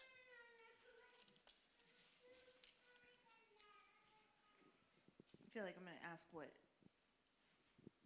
maybe an obvious question, but if we are bound to our natures, how is it that God condemns those with an unbelieving to hell? Good question. Because we still are image bearers of God, and because the rebellion, it really comes down to that faith. Yes, they cannot choose to believe him, but they're still accountable for rebellion and wrecking his kingdom. That's also another crux question. How can that be? How can that be? But that's where some of the mystery comes in. Is God holds people accountable. If God does not hold people accountable, then he is violating his own character of having a perfectly ordered universe with him. Yeah, go ahead, Porter. Just to further clarify that, would you say it's also because the law of God is written upon all hearts? That softball's coming up here, brother. Thank you. The law of God remains written on our hearts. So that's Paul's whole argument in Romans 1, 2, and 3 is basically showing why are people still accountable? Because even though we're fallen, we still retain imago Dei, the image of God. So we know we should honor our mother and parent, or our parents, but we don't. We know we shouldn't covet, but we do. The moral nature is still built in. That's why they're still accountable. Porter has credit for that awesome answer. Yes. So the difference between, in this instance, like a Christian, non-Christian, you have the will, which is what a person wants or desire. I'm kind of looking at it in steps. Say you were to remove the outside restraints or hindrances, the person that was born without faith or the person that doesn't willingly go to God would continue to just basically go to those hindrances or go to those things of sin, where the person that believes in God would try to direct themselves towards what is right. Yeah, there's a moment in time occurs where we're born again, and when that moment happens, my desires change. That's what happened with me. I mean, what I knew I became a Christian because I got weirder. I got weirder than I was before. Why would I want to be a Christian? Why would I want to go to church? I was having a good time partying. I was having a good time living my life for myself, selfishly, and all of my pride. And then God changed me, and I wanted to go to church and sing songs. That was not Led Zeppelin. And I wanted to read my Bible. I had a radical change of heart. And so part of going to church was trying to figure out what happened to me. And that's what was helpful. So, yeah, go ahead. Just the follow-up question on that. Is it possible for someone who is not saved to gain freedom, but they're still following the ways of the world. Like they don't have. What I mean is they don't have the anything kind of blocking their path or their vision, but they just know what they kind of want to do, and it is not of God. Well, they have freedom. Think way back in the beginning of that Augustine quote, where he said, you either have a good free will or an evil free will. So the person who's not born again has the same type of free will as us, except that it's a slave to sin and can only sin, not a slave to righteousness. It's also a good question. What else? Yes.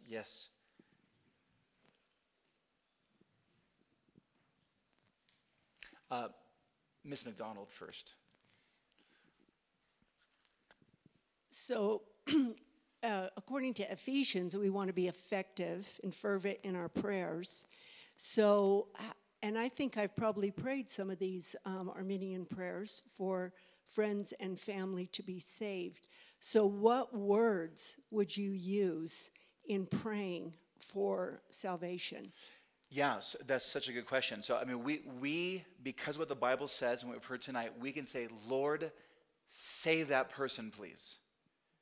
Because God saves. So that's what we would pray.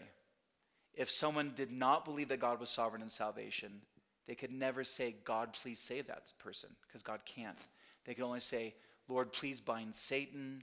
Please remove all the obstacles. What's that? I've said that. Well, it's not.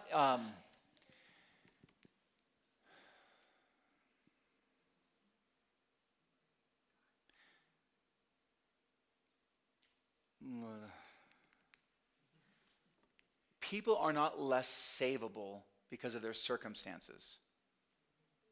People are savable because God elects them. Mm-hmm. So Satan can't prevent someone from being saved. But we just saw Ephesians. We were following the prince of the power of the air, the pattern of this world, before we got saved. Mm-hmm. So we can absolutely pray for the Lord to save someone. And we can absolutely pray for the Lord to prevent the enemy from wrecking even more sin in that person's life, consequences, things like that. So just the constant, continual prayer of God, please save so-and-so is without a lot of other things? I think so. I don't think that we need to write basically a functional spell. And if we can say the right things, then God will act. God is pleased when we don't even know what to say, but he knows that we want that person saved. He knows that. Mm-hmm. And so we pray because God uses our prayers to accomplish his purposes.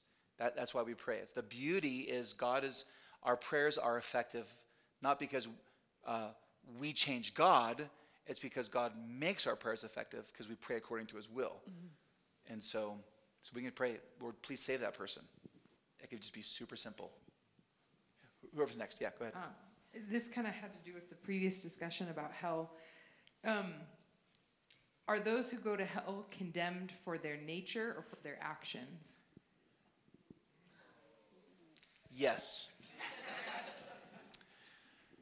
That's Paul's argument in Romans 5, I think. Mm-hmm. So remember, with sin, that's this notion of federal headship in the Bible. When Adam sinned, we were all in him. The family tree had not been born yet.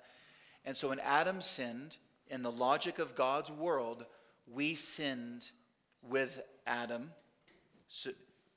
And once we were born and began to live, we sinned in practice. So we were by nature sinners and also by practice sinners. So babies that die before they're born, I believe, go to heaven.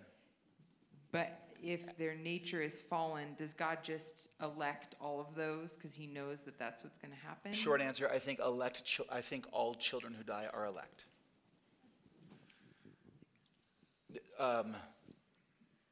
The reason is because when, I just have to say it because someone might hear this but not have heard us, we've talked about this before.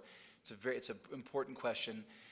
when David sins with Bathsheba, the punishment is that the baby ultimately dies. David, when the baby dies, says, "He will not come to me, but I will go to him." And so he actually stopped mourning, got up, took a shower, and went about his life. So David knew that when he died, he'd go see the baby. When Absalom, his older son, who led the rebellion against him, when Absalom died, David mourned and mourned and mourned. And the reason, I think, is because he knew that he would not see Absalom again because Absalom was an unbeliever. So, but the child who died had no chance personally to sin, maybe even cognitively to sin, but that child was still in Adam.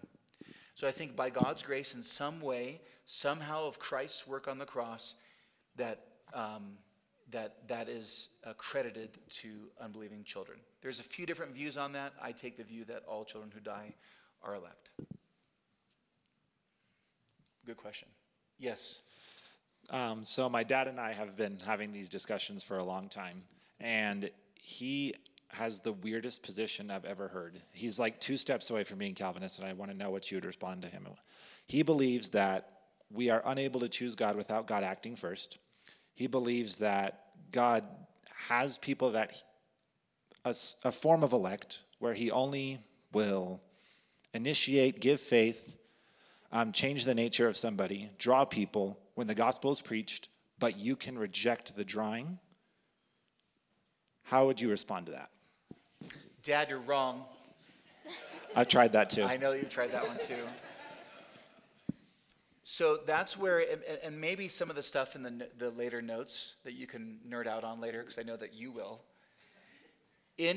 So for semi-Pelagianism, grace can be resisted. And I personally think it's a contradiction within their system. So the idea is that for semi-Pelagians, grace does not save, grace assists. Because God cannot save me against my will. In my unregenerate nature, I have to choose him. John Wesley invented this idea of prevenient grace. That it was kind of like Mandy's question earlier, that God gives enough grace to somebody, it's in their pocket, and it's not enough that God could be charged with saving somebody, but he's kind of given it's the gravity helping me go down the stairs. And yet somehow in their system, someone can still, I guess hypothetically, have been predestined, but resist grace and not get saved.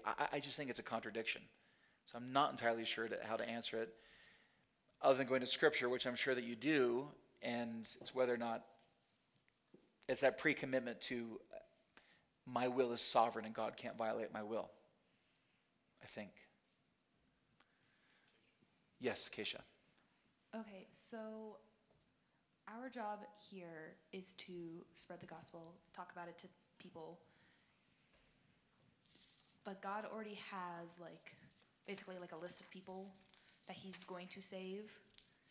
And so do we just keep going until the end of time and just share it to everyone? Is there because I have a friend who I've been talking to for years that hasn't shown any inclination of wanting it, receiving it, showing interest at all.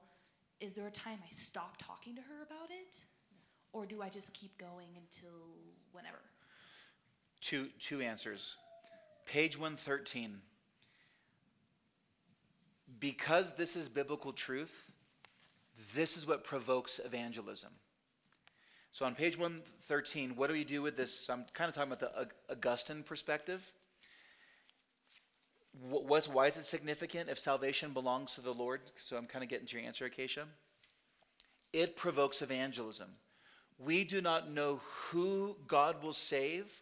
We do not know when God will save, but we know that God saves. We know that Jesus, his work on the cross, really saves people. Jesus didn't die for the possibility of salvation. He actually died with people in mind. So this means that we can have confidence in our evangelism, as evangelism will never fail from God's perspective. 100% of God's elect will be born again. But here's the thing. So, Keisha, this answers your question. A person might get saved when they're 9 or 90. A person can get saved after we die, but we know salvation will happen.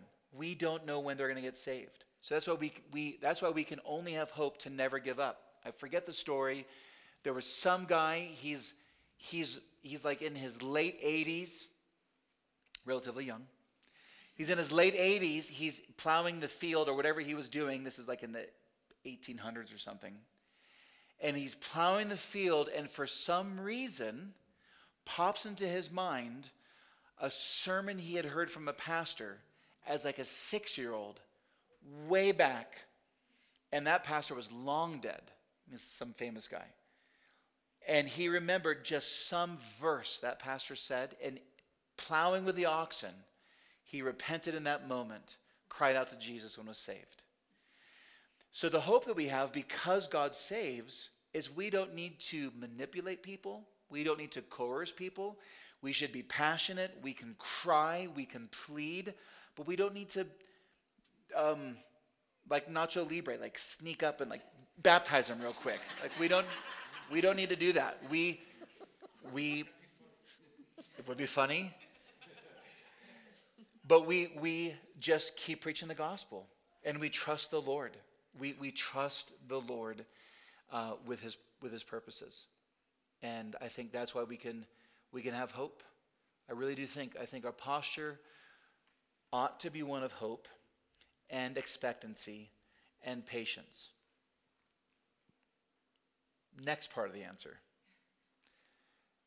There are verses that say, "Don't cast your pearls before swine." Jesus did tell the disciples that if a town doesn't receive you, to shake the dust off your sandals and go somewhere else. So the other part of this is there can be a point in which a relationship with a person is they're so hard-hearted, it becomes really not right to be with them. Like it becomes really sinful, dangerous, or something like that. Then there can be times where we have to dust our hands off it and walk away. But see, here's the good news. You are not the entire body of Christ. Amen. The entire body of Christ is the body of Christ. And so that person could find a track on the bathroom floor. They could, 20 years from now, have a friend at work who shares the gospel, and that person will get saved. Their salvation does not depend upon you. It depends upon Jesus. Ours is just to be faithful. Important question. That's why I kept going with it for a little bit. Yes, Brandon. No, Anita. I mean, meaning yes, Anita like first, not Brandon. Huh? Mine goes with that answer. Okay. Julie, I was going to just say that Jesus says to pray for workers to go into the harvest. Great. Faith comes by hearing, so you can pray for God to let them hear or be put in a position or find the track on the bathroom floor. And the other one I was going to say is in 1 Peter, it says that a husband is one without a word. So you can pray for the actions of Christians to be a parent to somebody who needs Jesus. Just saying. Yep, really good, Anita. Very helpful. All right, I have kind of a story in mind of a friend.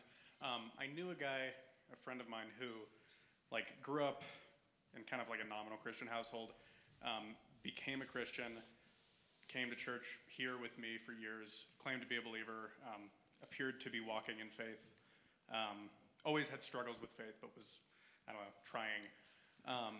And then a point came where I guess I would say he entered into sin and did so for a long-term stretch. And that was kind of the inciting incident that from there, those doubts grew more and more. And he it's kind of, I don't know, you hear people's testimonies where they didn't want to become a Christian, and they hated that idea, but they, kicking and screaming, were dragged into faith. This was kind of the opposite of that. It seemed like he was dragged to those doubts, and eventually gave into those, and has walked away from faith, and is the only unbeliever who would call himself a Calvinist. So, he doesn't believe the Bible is true, but he knows that if it is true, he's just not one of God's elect. So my question in this weird scenario that stretch of a few years where he was claiming to be a believer. So obviously he could come back to the faith, and it could be that he has been saved all along. But if he's not, what was that stretch of time, I guess? It's such a good question, brother. I mentioned all the categories of false converts in the parable of the soils. I didn't mention the category of prodigal. So there's a reverse. There's people who become Christians and then deny Christ. There's people who are real Christians who seem like they deny Christ, go prodigal for however long and do very sinful sins, but then God will bring them back. So that's where, just related, but just bear with me for a second, the importance of church discipline.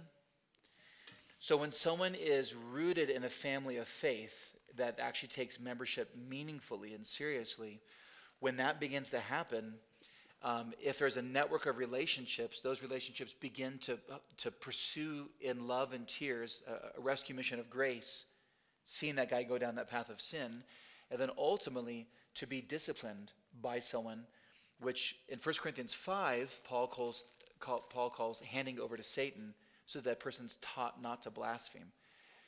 That's just a grace of church discipline. It's not vindictive, but it's supposed to help somebody call a sinner back. You're going wayward, come back.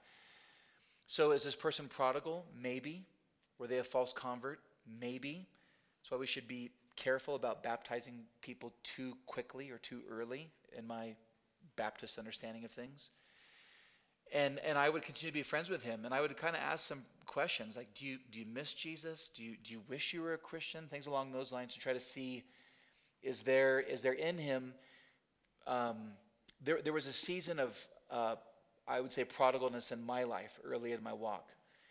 And the thing was, I enjoyed my sin, I liked being in it, and I always felt guilty. I knew that I was wrong. I even still called myself a Christian, but I denied Christ with my actions. And so God was merciful to bring me back. But I always knew deep down. So I'd want to ask him, like, do you feel guilty about stuff? If so, why? Yeah, something like that. So maybe he's prodigal.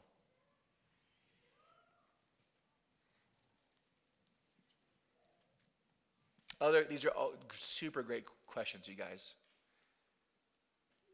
It's a confusing topic. It's an important topic. What else? Yes, Lynette.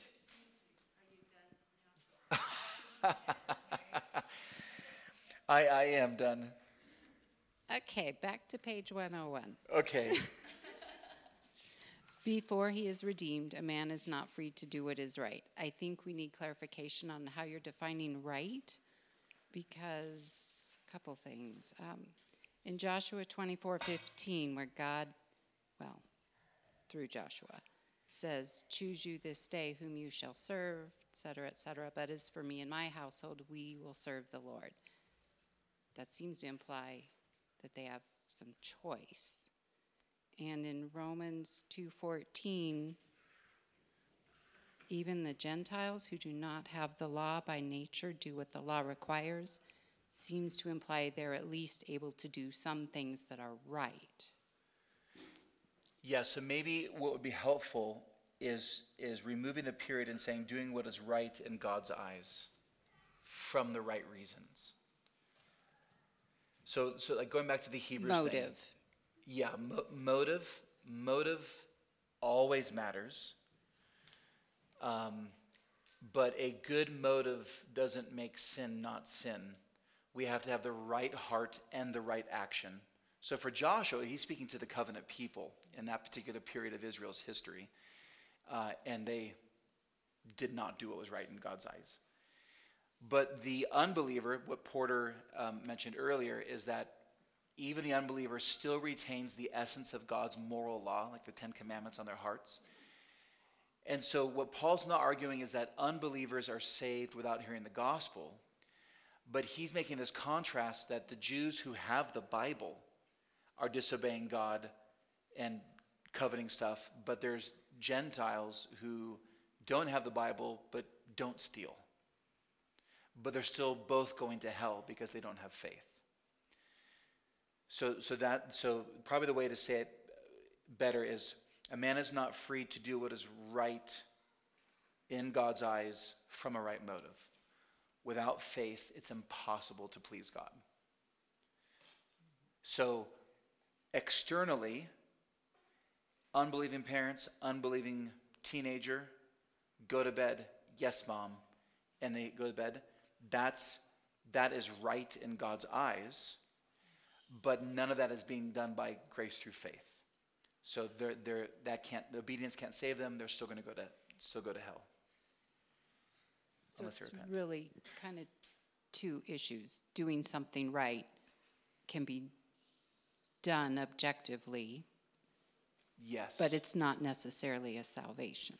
Yes. So I mean, just this, maybe another example would be, in my estimation, when Romans 13 says that the government exists to enforce the good among unbelievers, what's that good? That would be biblical principles. So a government that enforces abortion, which is not the good, or same-sex marriage, not the good. Sorry, I'm going down into the weeds. Just trying to draw an example. We are supposed to do what is right, but from the right motive. So Augustine is arguing here that another way to say this, we're slaves to sin. That's what he means. To say it in the negative, we're slaves to sin.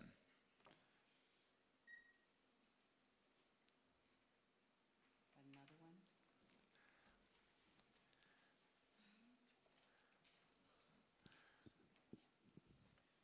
Anita, you can keep asking questions.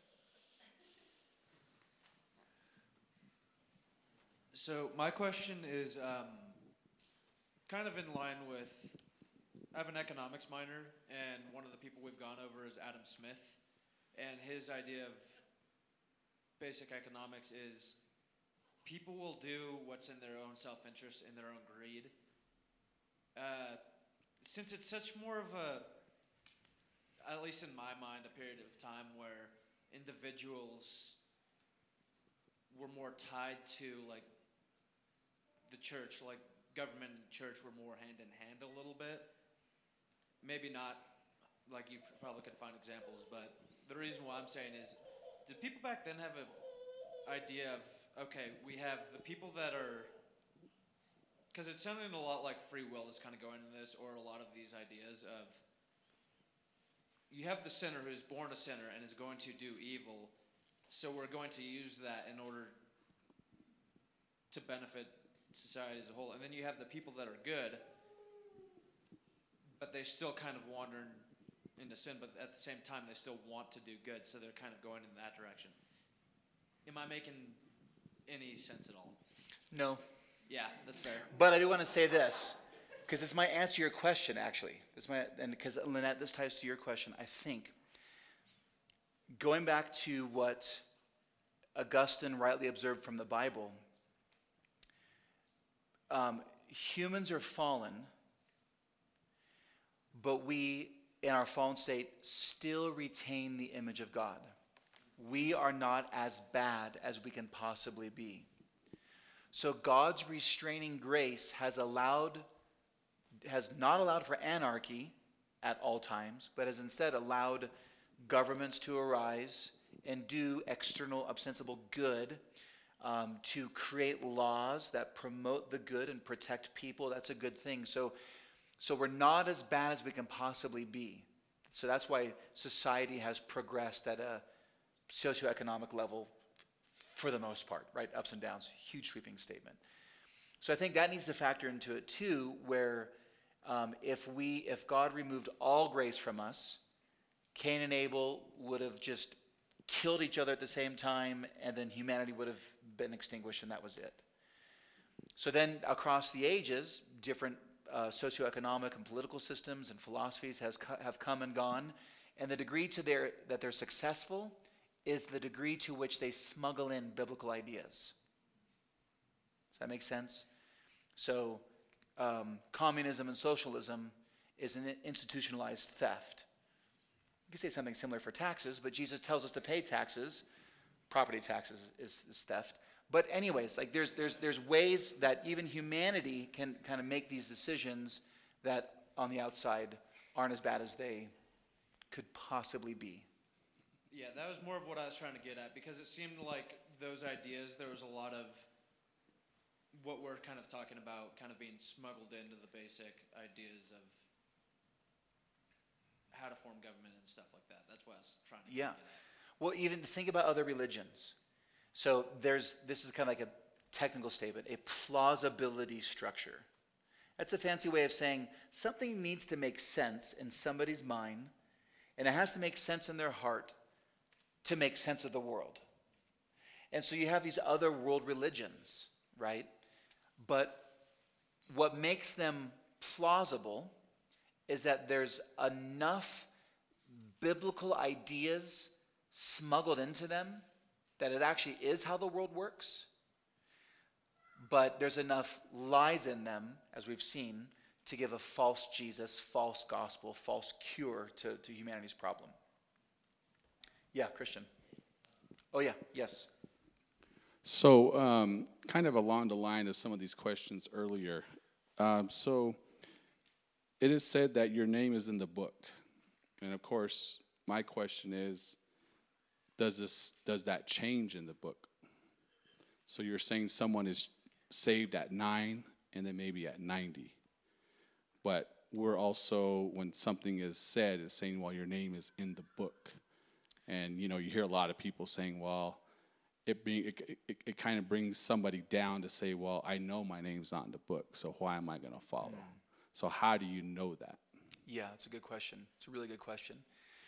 So when you read, like especially in the book of Revelation, multiple books are referenced. There's the Lamb's Book of Life that has names written in it of people who, Ephesians chapter 1, God chose us in him before the foundation of the world.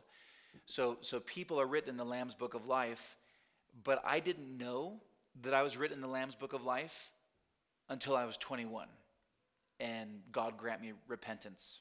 And so that's how I knew. So if I was talking to somebody who was wrestling with their faith and saying, I don't think I'm written in the Lamb's Book of Life, I would say, man, you can be. Because another way to talk about this is, if you picture a stage and we're watching a play, our experience is we're just living our lives on this stage, making decisions, doing what we want, and God is a director behind the scenes. Now, don't hear this as fatalism or a determinism. That's not trying to go there, but from our perspective, God knows who's going to be saved. We don't.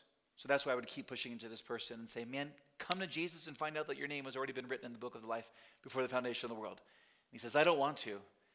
And I'll say, let's keep talking about the Lord, then explore him together, or something like that. I don't know if that answers your question. Yeah, it was a good question. Great question. So if the unbeliever's nature is enslaved to sin, does not want God, does not want to choose God, what is the proper method and role of apologetics?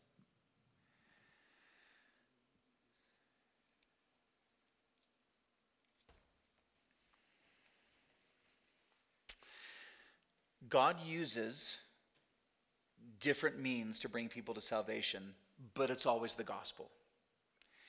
So I do suggest that people become skilled in apologetics, meaning defending the faith and answering questions. Evolution, science versus creation, like those type conversations. And it's good to be versed in those, because it can be helpful to dismantle a person's arguments, but we have to recognize that your apologetic skill does not save, and your ability to persuade does not save. God's the one who saves. He just might use your good arguments. So I also find that it really strengthens our faith as believers to know different objections to the gospel. Is that the answer you wanted?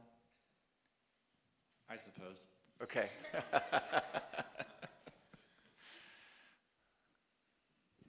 Yes, Mandy. This kind of goes to the previous discussion about can non-believers do right? And I was just going to say, maybe it's helpful to think of right as having two definitions. It's one of those words that we can use in a lot of ways. And one definition I'd say is objectively matching up with the biblical way of doing things. And then there's right in pleasing to God because it was done out of a heart of worship to him. That's a great way of saying it. Yeah. And so they can act in a way that matches with the Bible, but it's still not pleasing to God because it's not out of the correct heart. Correct. Yes. Yes.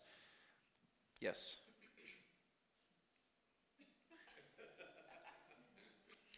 So here's some of the dangers that are going on in my mind with the guardrails. What we don't want to say is that we're saved by works. Paul makes that clear. So our obedience doesn't say. We don't want to say that an unbeliever can please the Lord, because without faith it's impossible to please the Lord. That's what we just read that in Hebrews. But we also want to say we're not as bad as we can possibly be. And by God's grace, he's allowed the world, people to do objective good. An unbeliever still benefits from, quote unquote, obeying the Bible by not telling lies, honoring their parents, seeking to have a good marriage. There's still those that's still there. But a philanthropic unbeliever who uses billions of dollars to do more social good and was a perfectly, quote unquote, obedient child, whereas you were a dirty, rotten child and rebel and all those things, is still going to go to hell. I'm trying to just make sure that we stay biblical in that regard. Yeah, that's a good way to say it. Mandy. What else? Anything else? Human nature, free will, born again, regeneration, big Bible words, Anita. Porter, we should just have her pass the mic. Her and Mandy can each be mic passers. That's a great idea.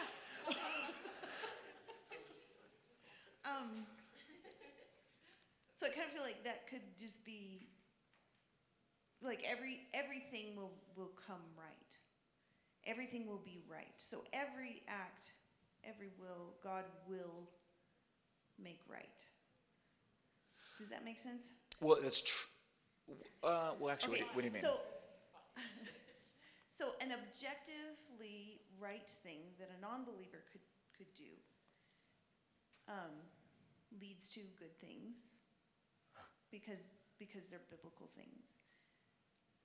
But there's still sin in God's eyes. But they can do bad things too that will glorify God in the end. Does that make sense? Let me give you an example of what I think you're saying and tell me if this is what you're saying. Okay. The Lord used, what's his name?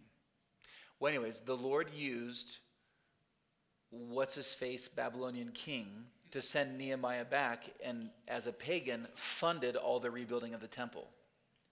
That's an objective good. He's like creating a place. But I don't know what his motive for doing that. Darius? I don't know if that relates. Artaxerxes. Can't believe I forgot that name. It's a common mistake to forget.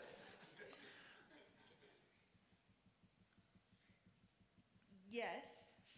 Okay, but also bad things like the Holocaust and people who were brought low by that and then humbled to the point of salvation would glorify God. The Holocaust being a terribly evil thing, and God still gets glory out of it. So in the end, God makes all things right. Good. Yeah, he does by either executing justice in eternal damnation or executing justice on Jesus on the cross, and then we become recipients of his grace. Okay. So just trying to follow that line of thinking, because I just had this kind of ongoing conversation with Catherine Grip about can a non-believer do right things? And my question for her was, can you separate a right thing from the will? So yes and no.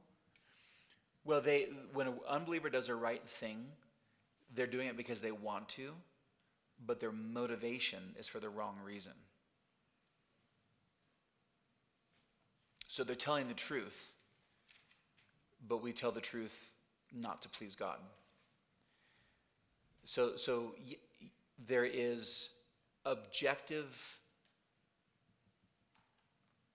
goodness that is pleasing, that is in keeping with the Lord, but here's what we can't say. We can't say the Lord is ever pleased with an unbeliever doing the right thing, because it's not the right thing, because they're not doing it by faith. So they're still obeying their parents, but that does not please the Lord, and they're not saved by works. God's restraining grace allows culture to keep going. We just have to be careful. So we're kind of getting tricky here with explaining what's good. Is it objectively good? Yes. That person jumped in front of the bus to save the person, and they died. That's an objective good. They did a good thing. They deserve a hero's medal, but they're not going to be saved by that.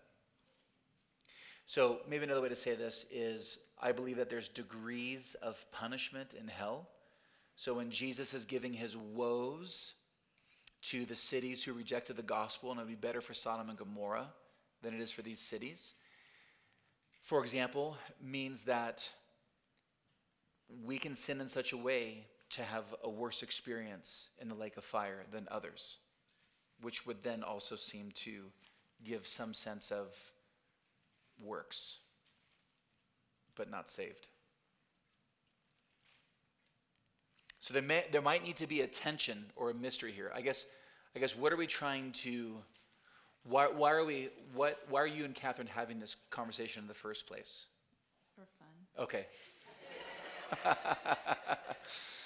Sometimes it's good to actually pause and say, wait, what are we trying to safeguard here? So in the salvation question, one group is trying to safeguard God's sovereignty. One group is trying to safeguard man's free will across from their nature. So I guess in these questions about can someone do good, what answer are we looking for? What are we trying to know in that conversation? I guess that'd be. I guess I'm kind of trying to define terms, because ultimate good means it glorifies God, right? Well, God is glorified in the damnation of sinners. Right. So was God glorified when Artaxerxes sent Nehemiah back and gave all the money needed to rebuild the temple? I think so, but he gets glory from everything in creation for its different purposes. Yeah, God also got glory when he put the 3 guys in the fire. Yeah. And they survived, so that Yeah. was a bad thing that Yes. God got glory out. Yes. So I guess when it comes down to it, I always land on the part where it's like, okay, but an act is always connected to somebody's will.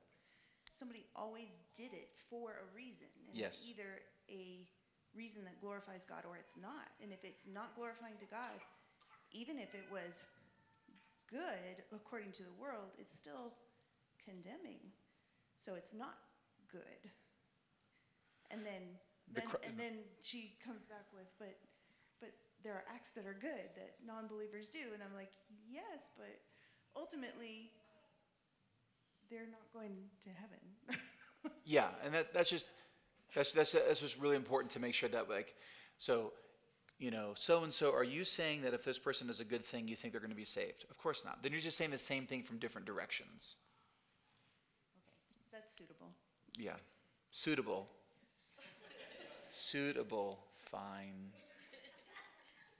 Any other really good questions on a complex, massive topic